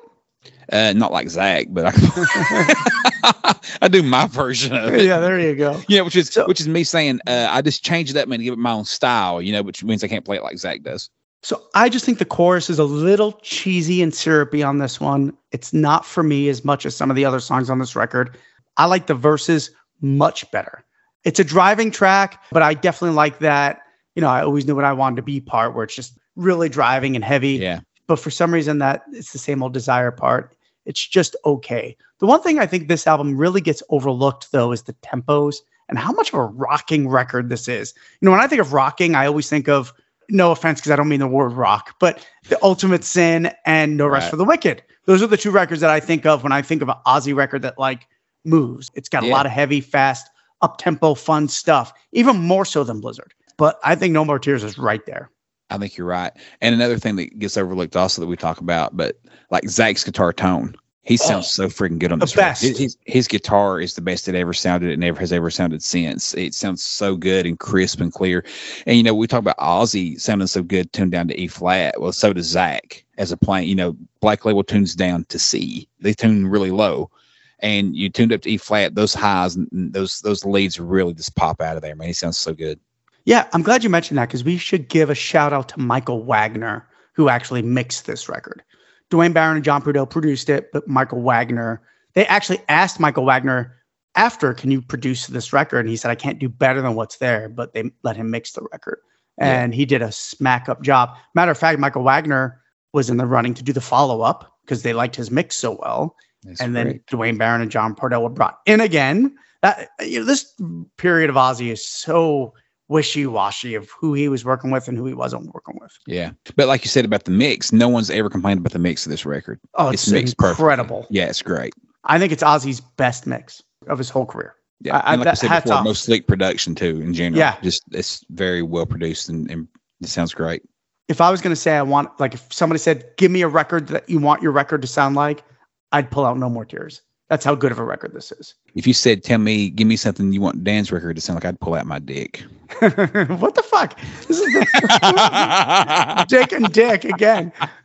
I apologize. I did pull out my dick in front of you. When you said pull out, that's gotcha. Yeah. That's funny. So Desire, again, it's a very simple, straightforward song from an arrangement standpoint. Nothing too crazy about it. Weird bridge, great guitar solo, great drive. I always thought it was kind of unusual that the song fades, but you could still hear the ending. What is that? It is kind of weird. Yeah. Why do they do that? I've never really thought about that, but you can hear it end. Yeah, that's kind of strange as hell. Why do that? I don't understand why. It's like, it comes back with that great intro and you're like fading, and then you hear it, boom, and it ends. I'm like, why do that?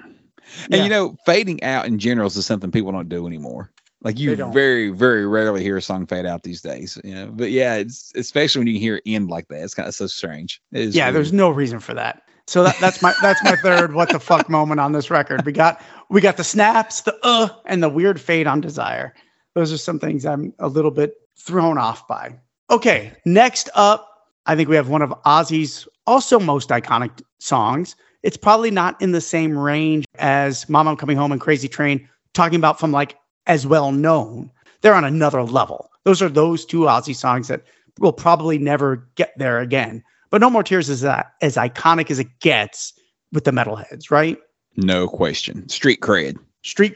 So this song written in the 11th hour at the very end, songwriting credit by Ozzy, Zakk Wylde, Randy Castillo, Michael Ianez, and John Purdell. Why don't you start us off here, Josh? The light in the window. Ozzy's tone, man. Like I said earlier, his tone on this song is just so perfect. That cynical, scary tone sets everything you want for this track up perfectly. The lyrics mostly by John Purdell, from what I understand. And this song is the perfect Ozzy Osbourne song, man. It's like Black Sabbath's War Pigs. This is the one for Ozzy that if you were trying to construct in your head what you want an Ozzy track to sound like, it's No More Tears. So when Andrew Watt says Ozzy and Sharon told him for patient number 9, they want something more along the lines of No More Tears, like no doubt this is what they had in mind, and because it's No More Tears. But no, this type of song just suits Ozzy so perfectly, and it was the perfect song at the perfect time, constructed so well together. And when they first went in to record it, Dan, I know you're getting ready to say this probably, it wasn't even finished yet. They started recording the track before it was even done. I mean, how fucking crazy. Can you imagine going to the studio, especially with the kind of dollar that these people pay to record, and the track isn't even finished yet? Yeah. But they had no midsection at all. Ozzy and Zakk wrote the bridge in the studio, like you talked about. So, yeah it was just to have pieces and bits here and there. Yeah. And Zach goes in and throws down some beautiful piano and that crushing solo, which is even to Guitar World standards is like a top 10, top 20 all-time solo from. You don't think that's John Sinclair playing that? That is Zach Wilde. He says it. Interesting. You heard it here first. Yes. Okay, so Randy Castillo talks about the writing of this song in particular. And Randy Castillo talks about this. The song No More Tears came together as if by magic. Mike Inez was just jamming a bass riff at rehearsal, and then Zach from out of nowhere started laying down this monster of a riff that was just like, wow. So John stands to put down a keyboard pattern, and this thing is growing, and we're all getting excited because, you know, when you got a song that's special. I don't think we got it nailed that day, but we got straight back to it. Funny thing was, when we tried to recapture that spark in the studio, we hit a brick wall. I had put the chorus in, but the song had kind of stalled. So Randy Castillo wrote the music for the chorus of No More Tears. How cool is that? That is very interesting. Ozzy had actually got bored of the whole thing and was having a sleep in the control room, but suddenly he gets up and just starts singing this incredible vocal. Straight away, all the magic came pouring back and the song is finished. Just like that. Ozzy is great at that kind of thing. He has a real gut instinct for what it takes to make something work. Sound familiar? Sounds extremely familiar. Yeah. And going back to what I was saying a minute ago, I have mine pulled up right here. This is from Zach Wilde himself. Mike started off with the bass, and we all just kind of joined in. Randy started playing drums, and then John put the keyboard intro on then. And then I put my slide thing on. It all happened at once. And then we stopped playing, and Mike kept playing that thing with Ozzy. A kind of question and answer type thing where Ozzy would sing a line, and then I did the riff. Here we go then. The piano bit in the middle, I ended up writing when we were down at A&M. We didn't have that. We didn't have anything for the middle section. So I came up with that, and we stuck it in there, and then I wrote the guitar solo section, and then we were all done, man. Straight from Zach Wilde. So that is Zach on the midsection of No More Tears. Interesting. Dwayne Barron says that Ozzy and Zach wrote the midsection together. Ozzy was probably down there with him, giving ideas and influence, and I like this, don't like that. I always thought Ozzy should have sang over that. I know it's such an iconic song, but that is such a great piano part for Ozzy to sing over. I get where you're coming from, but at the same time, we couldn't change anything. Right? We couldn't change this song. No, of course not. But it's such a Beatles part. That is straight out of the Beatles. Hats off to Zach. You know, I'm sure Ozzy contributed with ideas as well. But, you know, No More Tears is as iconic gets. We'll talk about lyrics here in a second, what we think it's about, what we know it's about.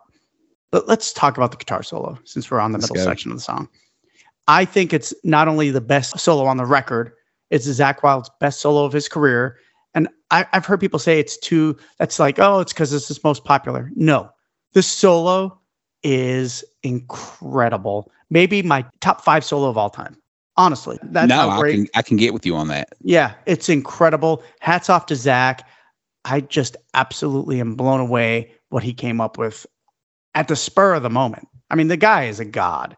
Really, this experience, more than ever, Zach does not get the credit he deserves as a guitar player. Zach Wilde is the best guitar player, in my humble opinion, since Randy Rhoads has passed away.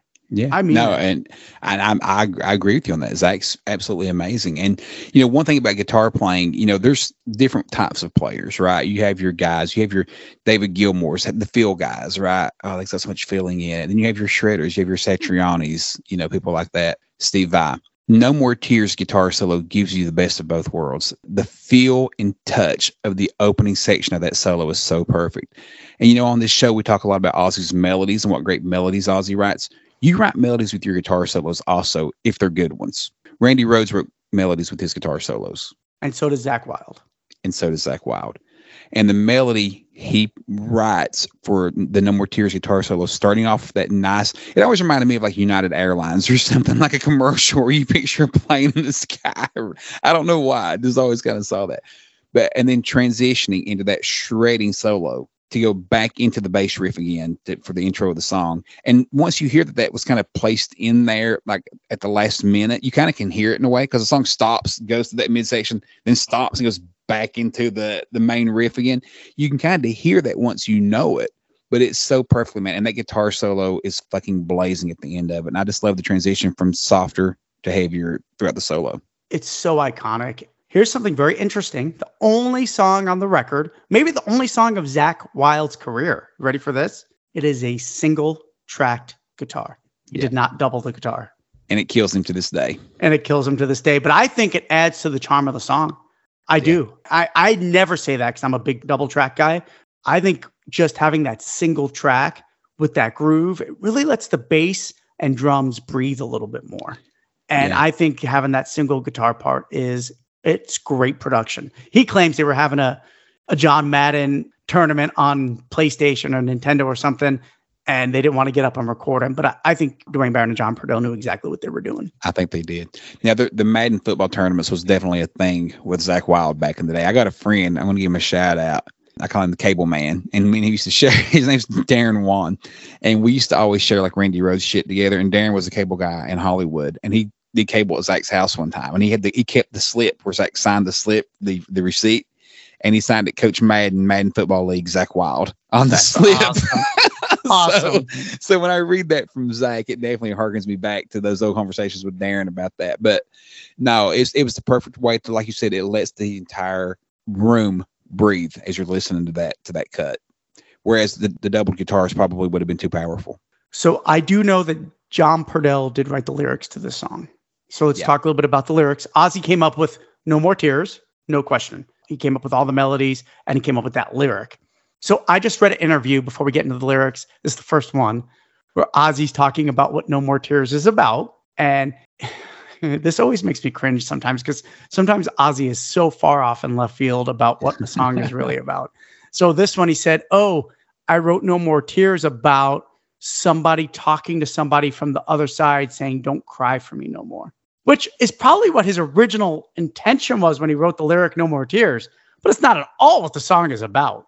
The song is about a serial killer, right? So it couldn't be much further. It's like the exact opposite end of that. That's an interesting. I've never read that from Ozzy. That's an interesting take. And like I said, probably just where he began with it, and John Purdell just went somewhere else with it. And there's so many times we talk about that. We're trying to break down these lyrics, and especially when you have different lyricists contributing, it doesn't always have to really have one topic. Two people can come from a different perspective on it. A serial killer for sure. So this is one of Ozzy's longest solo songs that he's ever recorded. At the time, it was his longest. Let's talk a little bit about the lyrics. I won't go through them all, but even though the song does deserve it, but a couple of ones that really tell you that we are talking about a serial killer, right? A levee of tears, one shall never be coming back. The man in the dark will bring another attack.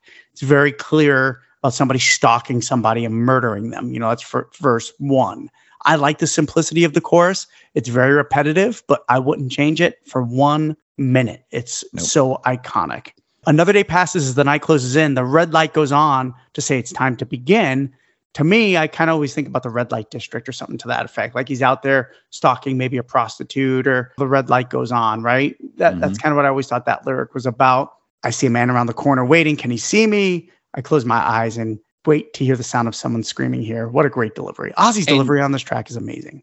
Yeah, his delivery is what brings the whole thing home. No question about it. But, you mentioned the prostitute in the red light district. There was a time period during the early 2000s where when he would play the song live, it would show that kind of imagery on the video boards. Oh, okay. Like a prostitute. It was kind of cartoonish, like drawings, and they would show them literally like getting it on first and then stuff like that. So I do think that's a lot. The classic line is always, the light in the window is a crack in the sky. Oh, yeah, for sure. That will always be the line of the song that just instant, iconic.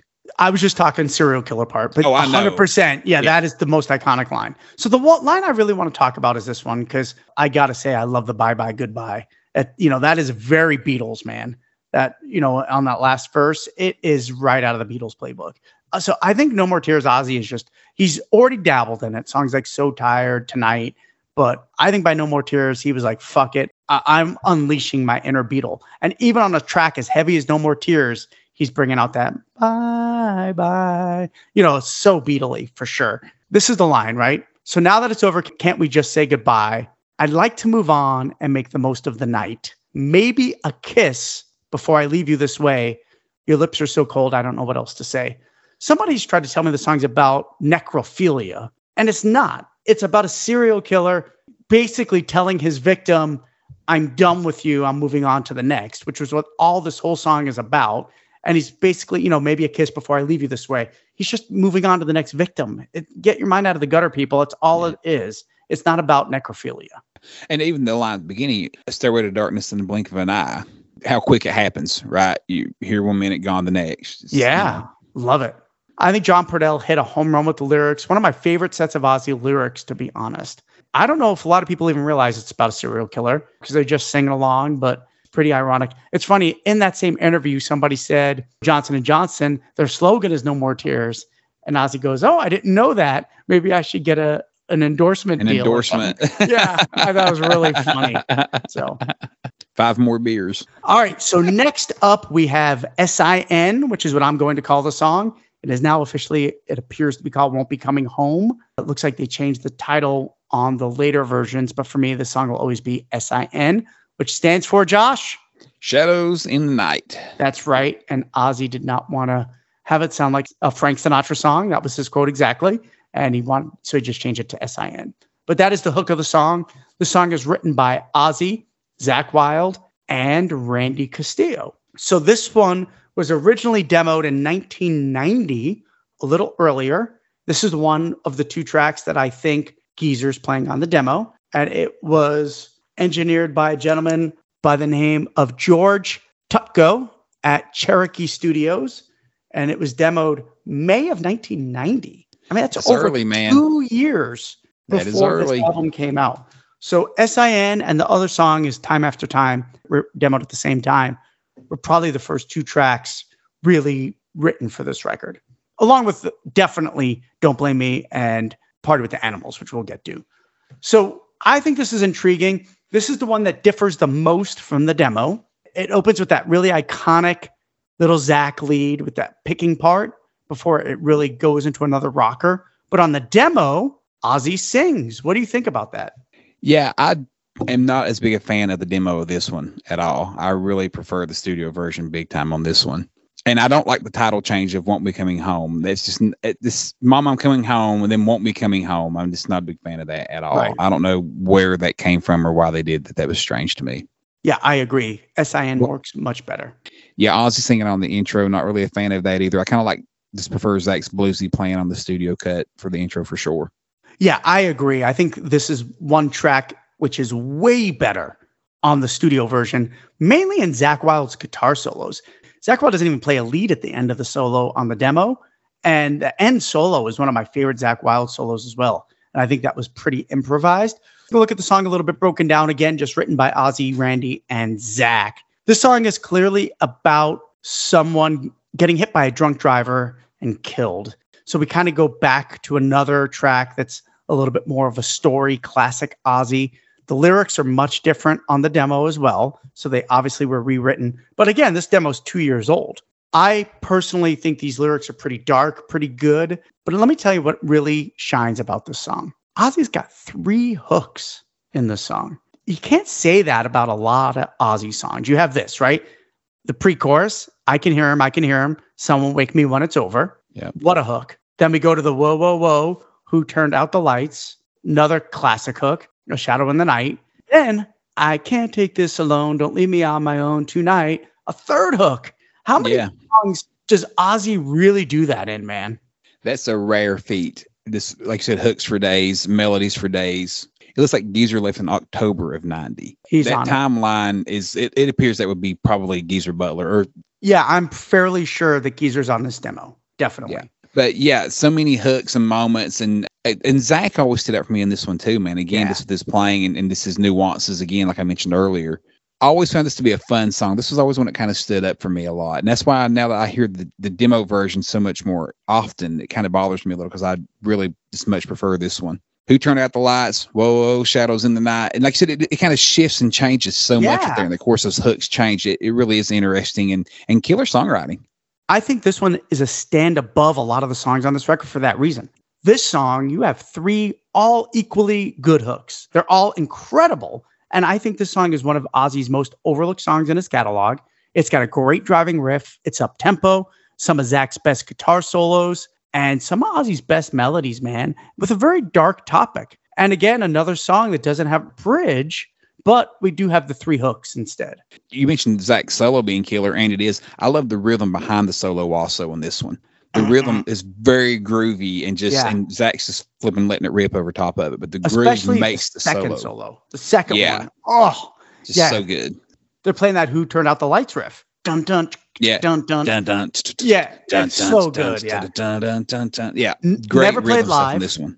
So this is the first song that we've gotten to that has never been played live. I lied. Sorry. Mr. Tinker Train's never been played live either. Yeah. But I Don't Want to Change the World, Mama, I'm Coming Home, Desire, No More Tears, all staples in the set during this time. SIN was never played live. Neither was Mr. Tinker Train, which is a shame because I think both of those songs are excellent. And I think SIN would have been a great live song. I could hear that for sure. Yeah, absolutely. Do love, though, that in this era, he played so many of these tracks live, though. Got to appreciate that. Yeah, absolutely. I mean, he played 5 songs from this record, which is pretty phenomenal. Again, I think the highlight of this song is clearly Zakk Wylde. Both solos are amazing. He does not solo on the demo at the end, which is a big strike against it. And the solo in the middle of the song is completely different. It's not the same solo. Yeah. Matter of fact, every song on this, except maybe Mama, the solos are all just a smidge different, where they all were improved upon, to be perfectly honest. Yeah. Every single one. It's shocking. This is demoed. I can't get over how early the demos of this song is. 2 years before it came out. Which back then, now 2 years is nothing. But back then, that was, you would do 2 different albums in that time span. So, yeah, it's totally different back then. Excellent song. I think very, very underrated. One I visit often. All right, next up, we have the very controversial Hellraiser, which made my bottom list last week, if you were listening. This one is written by Ozzy, Zakk Wylde, and Lemmy Kilmister, written with the same lineup that did Mama, I'm Coming Home. This one was also recorded by Lemmy on their March or Die record after the release of this. So he did record it second. And their version's just a tad bit slower. As we all know, they morphed the 2 versions. They used Ozzy's music and Ozzy's vocal, and they added Lemmy's vocal in to do that really cool duet, which is actually my preferred version of the song. So this one we think was written probably with the help of Terry Nails, getting that music in and that groove. It's a very different sounding Ozzy song, don't you think?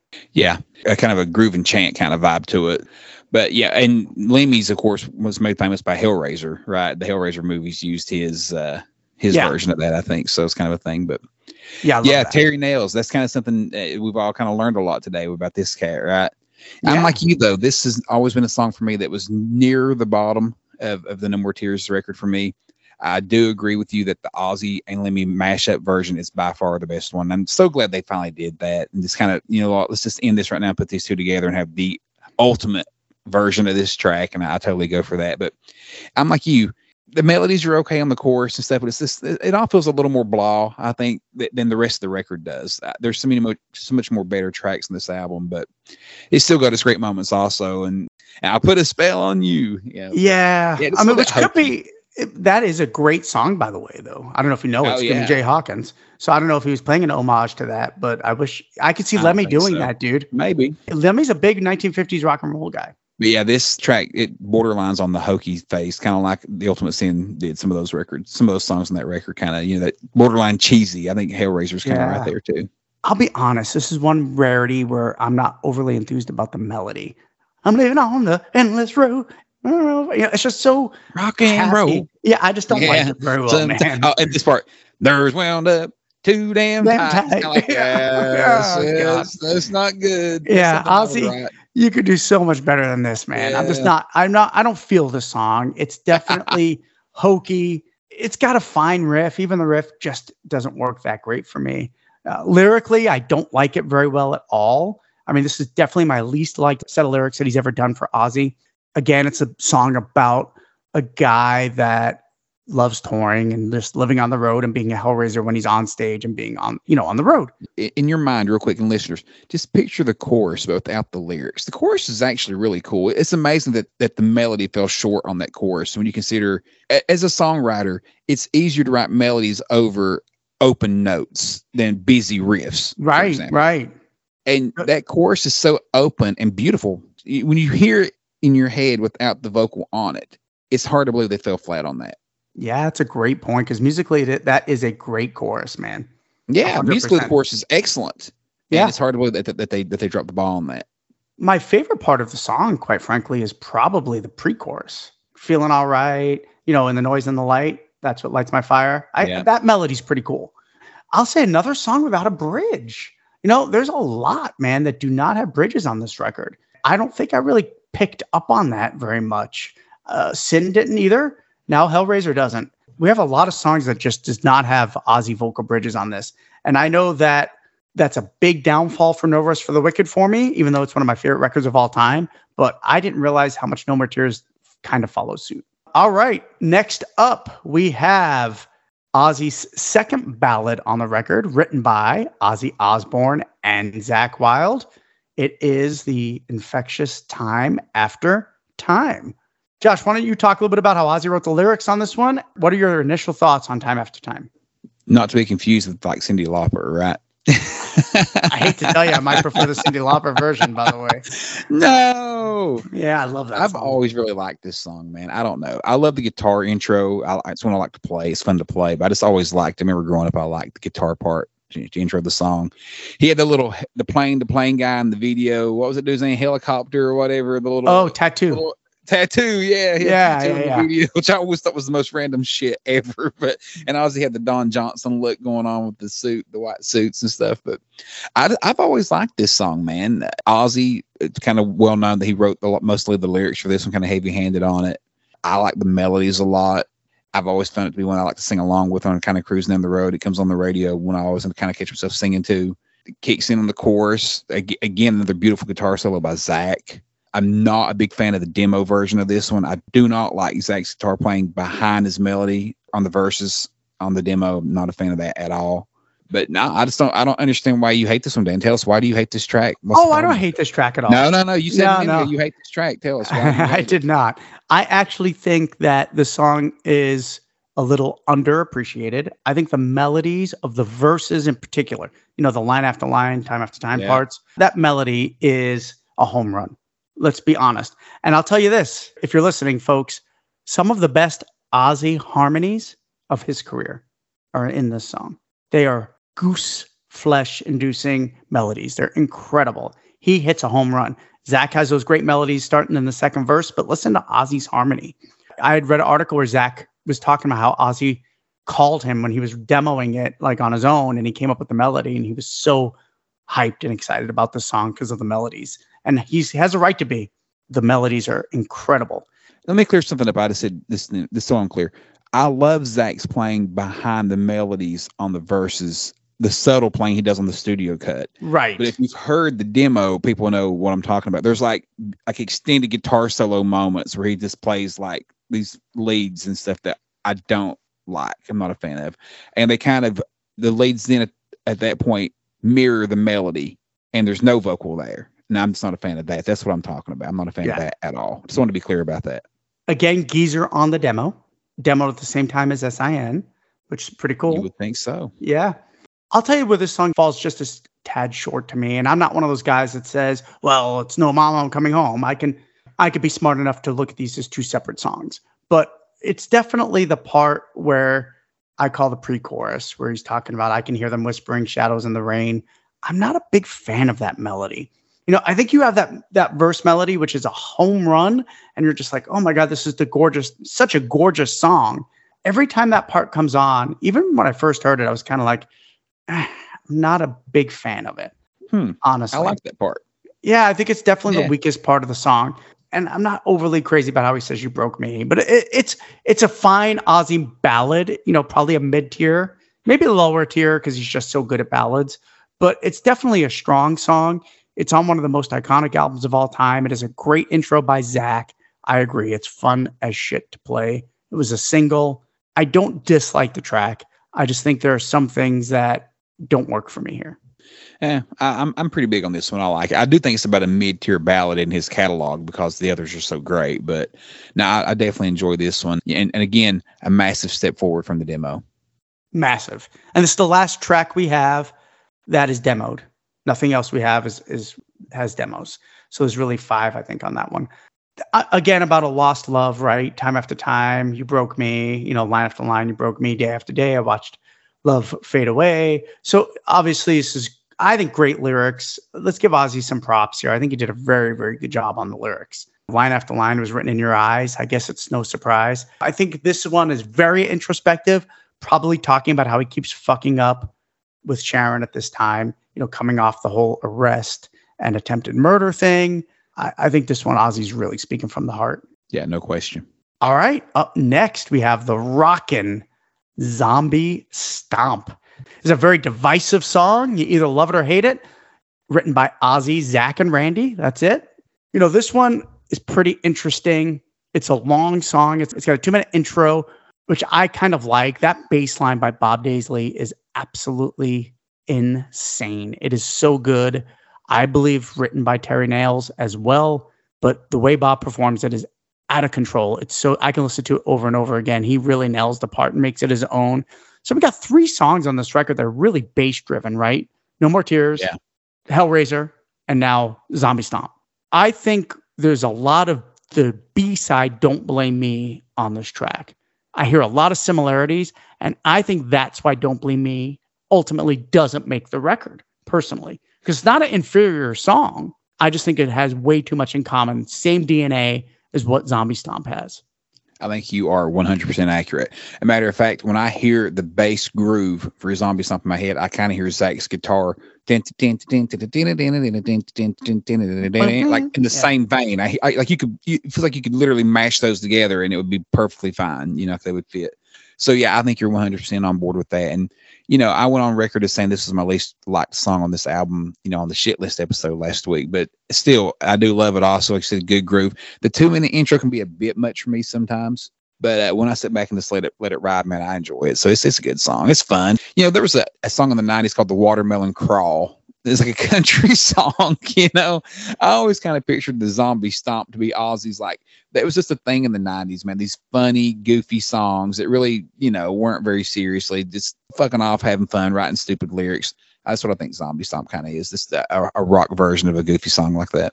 Hats off to Randy Castillo here, too. I think this is one of his best tracks.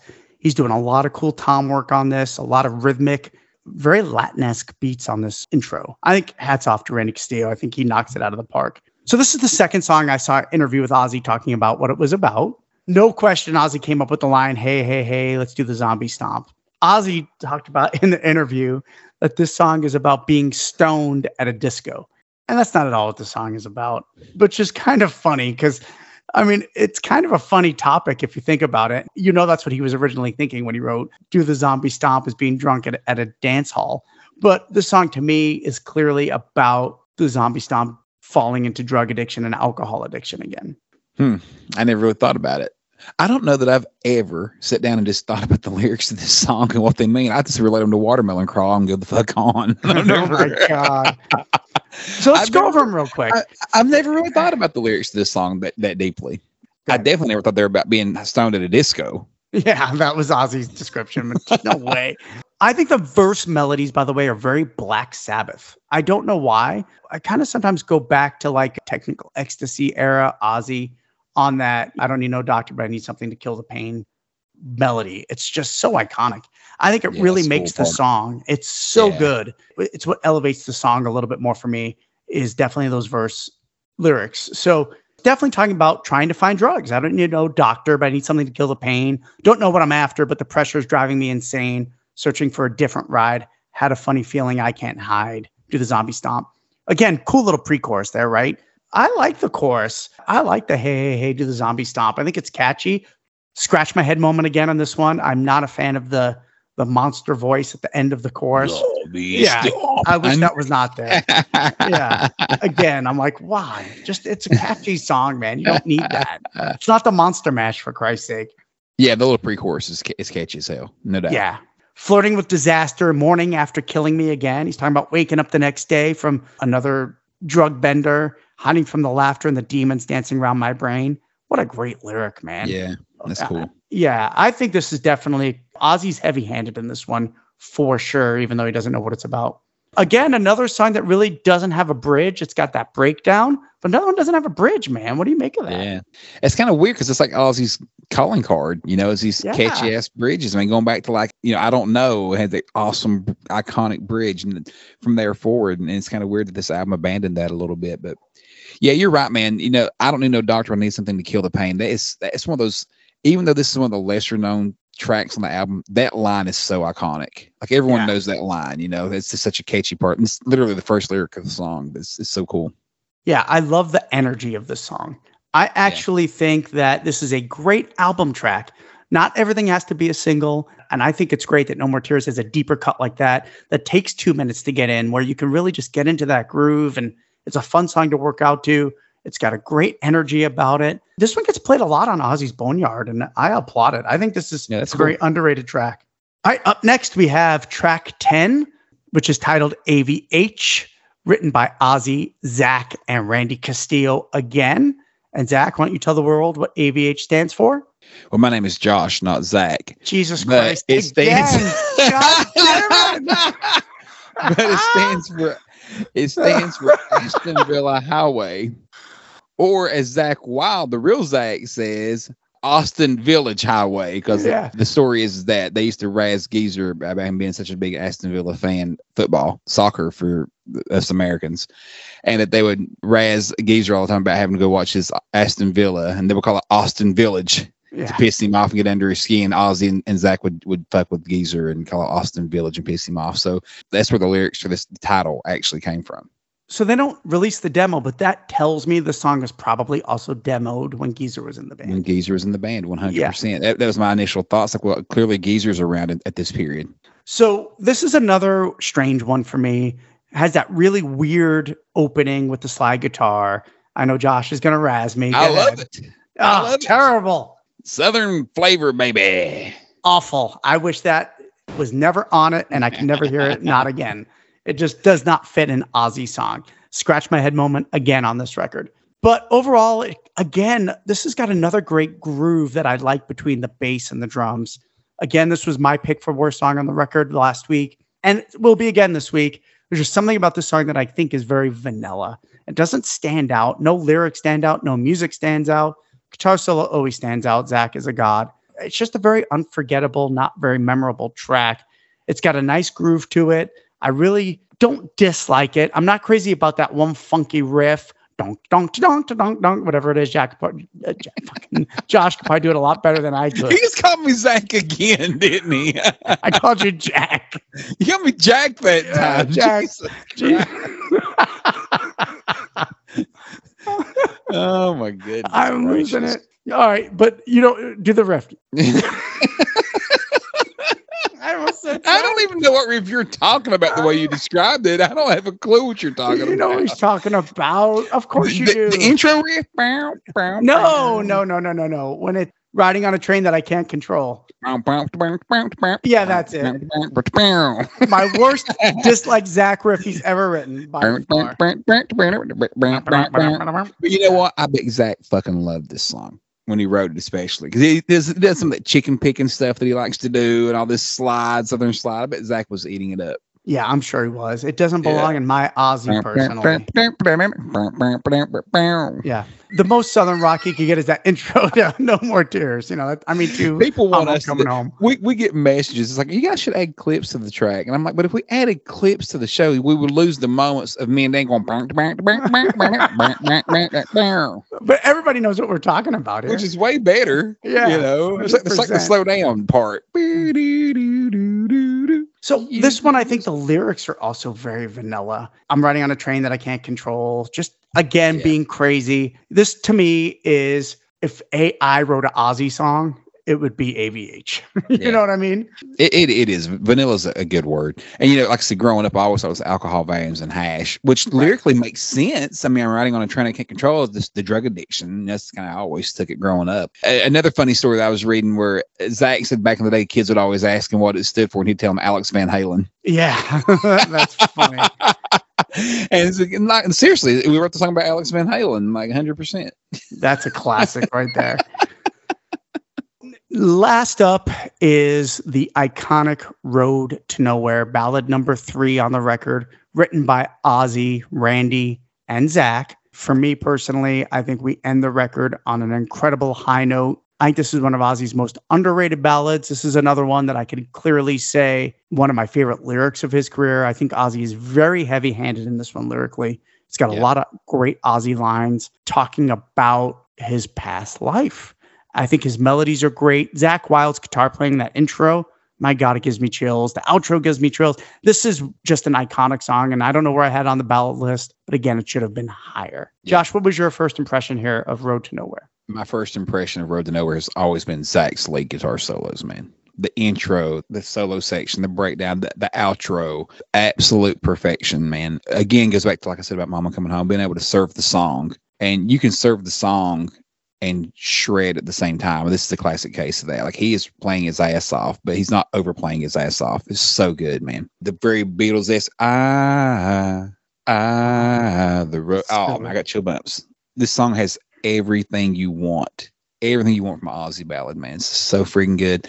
And like you said, the lyrical content about, you know, I was looking back on my life and all the things I've done to me. Just how hard he's always lived, man. He's always lived on the edge, you know, all the things he's always done. You know, there's no answer for why you do it, but you continue to do it anyway. I would have to say, out of all of Ozzy's lyrics in his career, it doesn't matter if Geezer wrote them, Bob wrote them.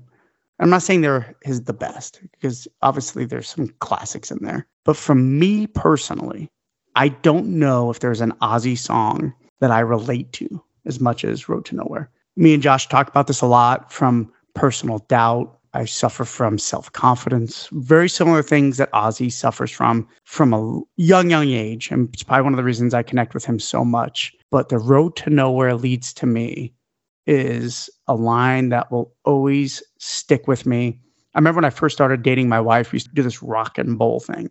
You'd go at like midnight and they'd shut the lights off and they'd play rock music and they'd have a DJ. It's before rap and hip hop took over everything. And I remember telling the DJ, dedicate this song to me and play it. And we did. My wife was like, why the fuck are you dedicating Road to Nowhere to yourself? That's how I felt about myself. Like, I wasn't good enough for her. No fucking way. And Ozzy was definitely speaking to me, regardless of the lyrics, but the way he delivers it, the emotion, the vulnerability. This song means the world to me. And I think Ozzy hits a home run. And I'm so blown away by a song like this. I think it's one of his favorites also. I mean, not only because it's still in the live set, but I think this song hits home with him also. And I think it touches his own emotions for all the same reasons you just spoke about. And, you know, when he's kind of at the end, you got to lean to me and all this. And Zach's doing those leads over there. It's just such a perfect combination. And then even the ending, so good. It's just perfect, man. This song is so well constructed and such a beautiful song. And I feel like this is one that they knew instantly was going to be an all-timer also. It just has that vibe to it that they knew, like, this is going to be a big track for us. And it's perfect, man. There's nothing you'd change about this one either. No More Tears as a whole was just so, it doesn't really have much filler. I mean, when we talk about Zombie Stomping AVH, they're not that bad. Hellraiser, kind of right there a little bit, but it's so high-ended on the highs, man. The highs are so high. When you look at No More Tears and you look at Road to Nowhere and Mama Coming Home and I Don't Want to Change the World, Mr. Tears, like, God, the highs are so freaking high on this record. They really are, man. They were in a zone. You know, like Zach basically said he had something to prove with No Rest for the Wicked because he was new, young, fresh. And he said when they came time to write No More Tears, he was him, relaxed, confident. And that confidence shows in spades, man. It does. Yeah. One of Ozzy's best outros, honestly. I mean, I love the vocals at the end. What a great pre-chorus. The wreckage of my past keeps haunting me. It just won't leave me alone. Oh, everything is so great about this song. And I don't know how it's not even a bigger song, because I think this is really almost as good as Mama. Maybe a slidge behind it, but it should be as iconic because I think the performances are fantastic. It might be a little heavier than Mama, which has kept it from getting into that extreme. You know, because Mama never really gets heavy. Where the song, that heavy chorus. Yeah, right. Mama doesn't do that. Yeah, exactly. I think the world of this song, and hats off to Ozzy, Randy, and Zach who contributed to it. I personally think this is very heavy-handed in Ozzy lyrics. I agree, and I've always felt that way. It sounds too retrospective of him. It's too close to home.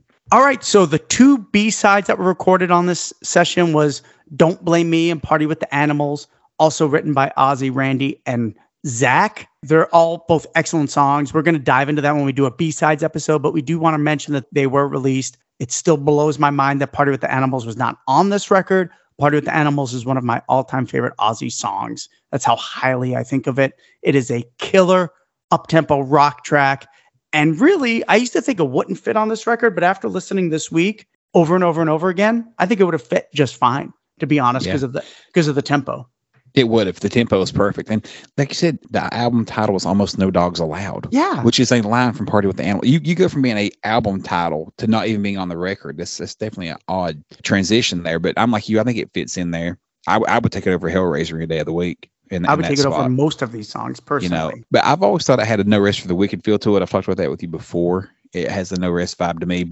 I love that also, so it's all good. Now, Don't Blame Me, another one. I love that song too. I'm not as big on it as you are. Dan kind of takes he kind of gives me some shit over this one, but that straight beat of the chorus kind of gets me a little bit. I'm just not a big fan of that. But, Josh hates double time. Anytime we go double time, Josh hates it, and I don't understand it. Don't Blame Me does have two versions, and we will break them down when we do the B-sides episode, but there is a demo that was released on the 2002 remaster. For some reason, they put the demo on it instead of the John Purdell, Dwayne Barron produced version that is now on all your streaming sites, and that was on the original single. That's what was the original single release, was the John Purdell, Dwayne Barron produced one, but they, for some reason, put the demo on the 2002 remaster, which I never understood why. I personally think the demo is far inferior. Josh thinks it's a little better, so we'll have some fun with that on the debate when we talk B-sides. Overall, great songs. I think this was just a great time for them, and I agree. I think Party with the Animals, it wasn't written for No Rest, but it could have been straight on it, and I think it was one of the first songs written for this record. I think it was. Yeah, it's got that vibe for sure. I remember reading about it very, very early on that this album was going to be called No Dogs Allowed, so I was blown away it wasn't on the record. Another one that Ozzy probably was heavy-handed with, and he tends to lean towards those songs. He gets excited about those tracks. So yeah, what a great song. What a great song. We're going to rank the songs 11-1. It's going to be a little bit tough, I think. No More Tears is definitely an iconic record, so it's going to be fun to do our ranking.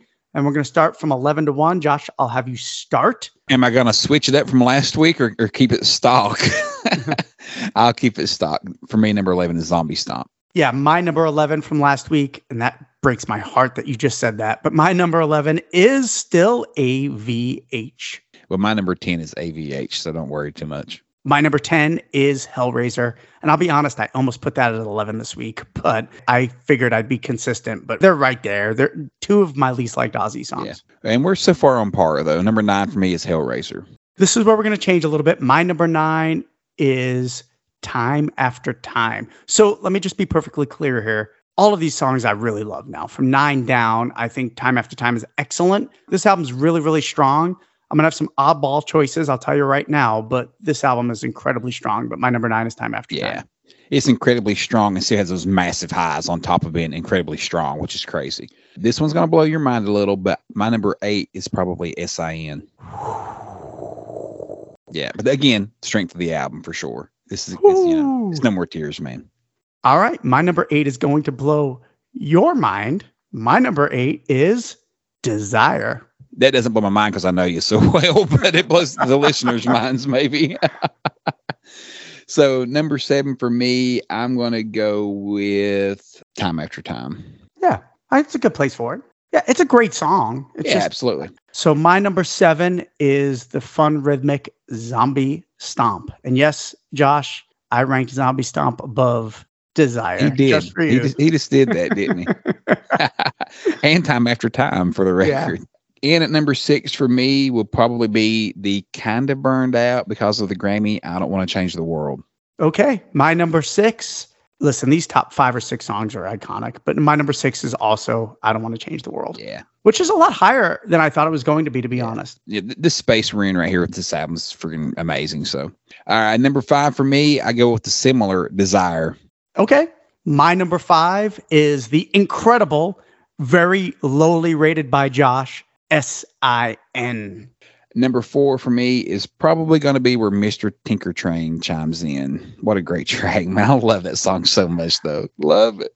Oh, we're going to have the same top 4, I think. My number 4 is also Mr. Tinker Train. What a great track. So number 3 for me is the lovely Road to Nowhere. Yeah, same here. Road to Nowhere clearly clocks in at number 3. I think it's an iconic song, very underrated, just incredible. Love it. Yeah, Number 3, not Road to much you can Nowhere. say about it. And number 2 for me, that leaves, of course, the classic, the iconic Mama, I'm Coming Home. So I'm going to be perfectly clear here, and this might blow Josh away a little bit. I wasn't quite sure how I was going to do 1 and 2. That's how much I love these 2 songs. And I'll be honest, when I have Mama on, Mama's my favorite song on the record. When I have No More Tears on, No More Tears is my favorite song. They are neck and neck. I'm really torn which way to go because I agree, and you never skip either one of them, right? Never, it's like you never go. Not in the mood for that one. It's never. So on one hand, Mama, I'm Coming Home tears me up. It's brilliant. It hits an emotion. No More Tears is maybe one of the most iconic, best written metal songs of all time. So it's really, really neck and neck. Today, I'm going to say my number 2 is Mama, I'm Coming Home. So that leaves with the same number. We had the same top 1, 2, and 3, didn't we? And 4. And 4. Well, there you go. And that leaves us at number 1 with the iconic No More Tears. I mean, what a great fucking Ozzy Osbourne track, man. Like the perfect Ozzy song. Do you agree with that? I do. I think No More Tears really is the iconic Ozzy track almost in a way of the second half of his career. You know, obviously the Crazy Train is, but No More Tears is just so iconic and everybody loves it. It's great. Well, it's almost like, you know, with Black Sabbath and you're Paranoid. Everybody's like, oh, Paranoid. But if you're a Sabbath fan, you're more like War Pigs. War Pigs, yeah. Right? If you're an Ozzy, it's like, oh, Crazy Train. But if you're really an Ozzy fan, you're like, No More Tears. Yeah. Oh, No More Tears blows Crazy Train out of the water, in my opinion. Yeah, no question. So I just don't think there could be another. No, that's not true. Mama is right there, man. It's such an iconic track and one of the prettiest melodies I've ever heard in a song, ever. Hats off to these guys that really released one of the most iconic albums of all time. I genuinely rate this pretty low as a record, but his catalog's just too damn good, Josh. I think what happens, though, is the burnout factor on No More Tears is a real thing because he plays these songs live to this day. He still plays a bunch of these tracks live. They get radio play a lot. And I think sometimes all of us let that settle in a little and you kind of burn out on it. But then when you go back like you did this week and revisit, you remember how fucking great it is. Yeah. Metallica's Black Album is a great example of that, right? When you go back and listen, you're like, oh, album's so fucking good, you know, but we tend to forget it and move on because we're burned out. And this is definitely Ozzy's burnout record as far as that goes, I think. The last thing I want to say before we finish up, obviously this is also the birth of Ozzy's modern John Lennon-esque look is right during this period. Yeah. And I think Ozzy never looked healthier in his whole career than he did during the No More Tears era. But it's definitely the look with the glasses and the long straight hair. The Ozzy look that I love. I love this modern look. Yeah, very in shape. He has like six-pack and shit sometimes in some of these pictures. You know, I mean, not to mention all the coke he was on at this period. But yeah, he was in great shape and vocally in great shape. I think the No More Tours tour might be his greatest tour ever vocally. It just sounded so good. I think 86 through 93, 94. I think the first couple of the Retirement Sucks tour, he sounded incredible on. I remember walking out early on. Yeah. Yeah. He really did sound great on that. Definitely. All right, guys, chat us up. Let us know. How do you rank No More Tears? Where does it rank for you as an album? Where do you rank the songs on it? Is Dan crazier than shit for listing some of the things he listed? Putting Zombie Stomp is like, what did he put Zombie Stomp again? 4th best song on the record? No. Anyway. 7th, baby, 7th. But no, let us know how you feel about it. Let us know what you think. Let us know where these songs rank for you. But in the meantime, Dan, you have anything else you want to say before we sign off? No, thank you for everything, guys. And I know this is a longer episode, so bear with us, but enjoy it. Listen to it in spurts. And Josh has got a weird obsession about my dick. Yeah, these deep dives, man, they run long, but you know, we feel like it's our job to bring you the knowledge, right, Dan? Yes, Zach. If we don't get out there, who will, right? All right, guys. So until next time, we'll see you all on the other side. Thanks for coming. No, thank you for coming.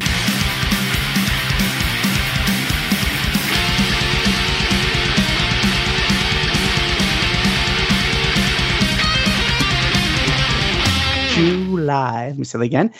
But I've always, not to sound, you know, if you're homo, let me say this again. Let me say that again. I can't believe you said that. And let me kill Mike. Let me. Bosh, bosh. The light in the window. Bye, bye. The high old Ken. The high old Ken. Hi-ho silver. But Shattered dreams lay unbroken. oh yeah, okay, yeah. I can't take this alone. Don't leave me on my own tonight. Dun dun. Yeah. Dun dun. Dun, dun, Yeah, dun, it's dun, so dun, good. Yeah. dun, dun, dun, dun. Yeah. I'll put a spell on you. I'm living on the endless road. There's wound up too damn tight. Tight. Like, Oh, God. I guess that. like Donk, donk, donk, donk, donk. No. Yeah, that's it.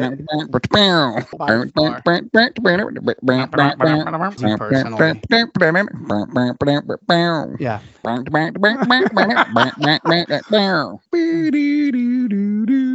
Ah, Oh, so good.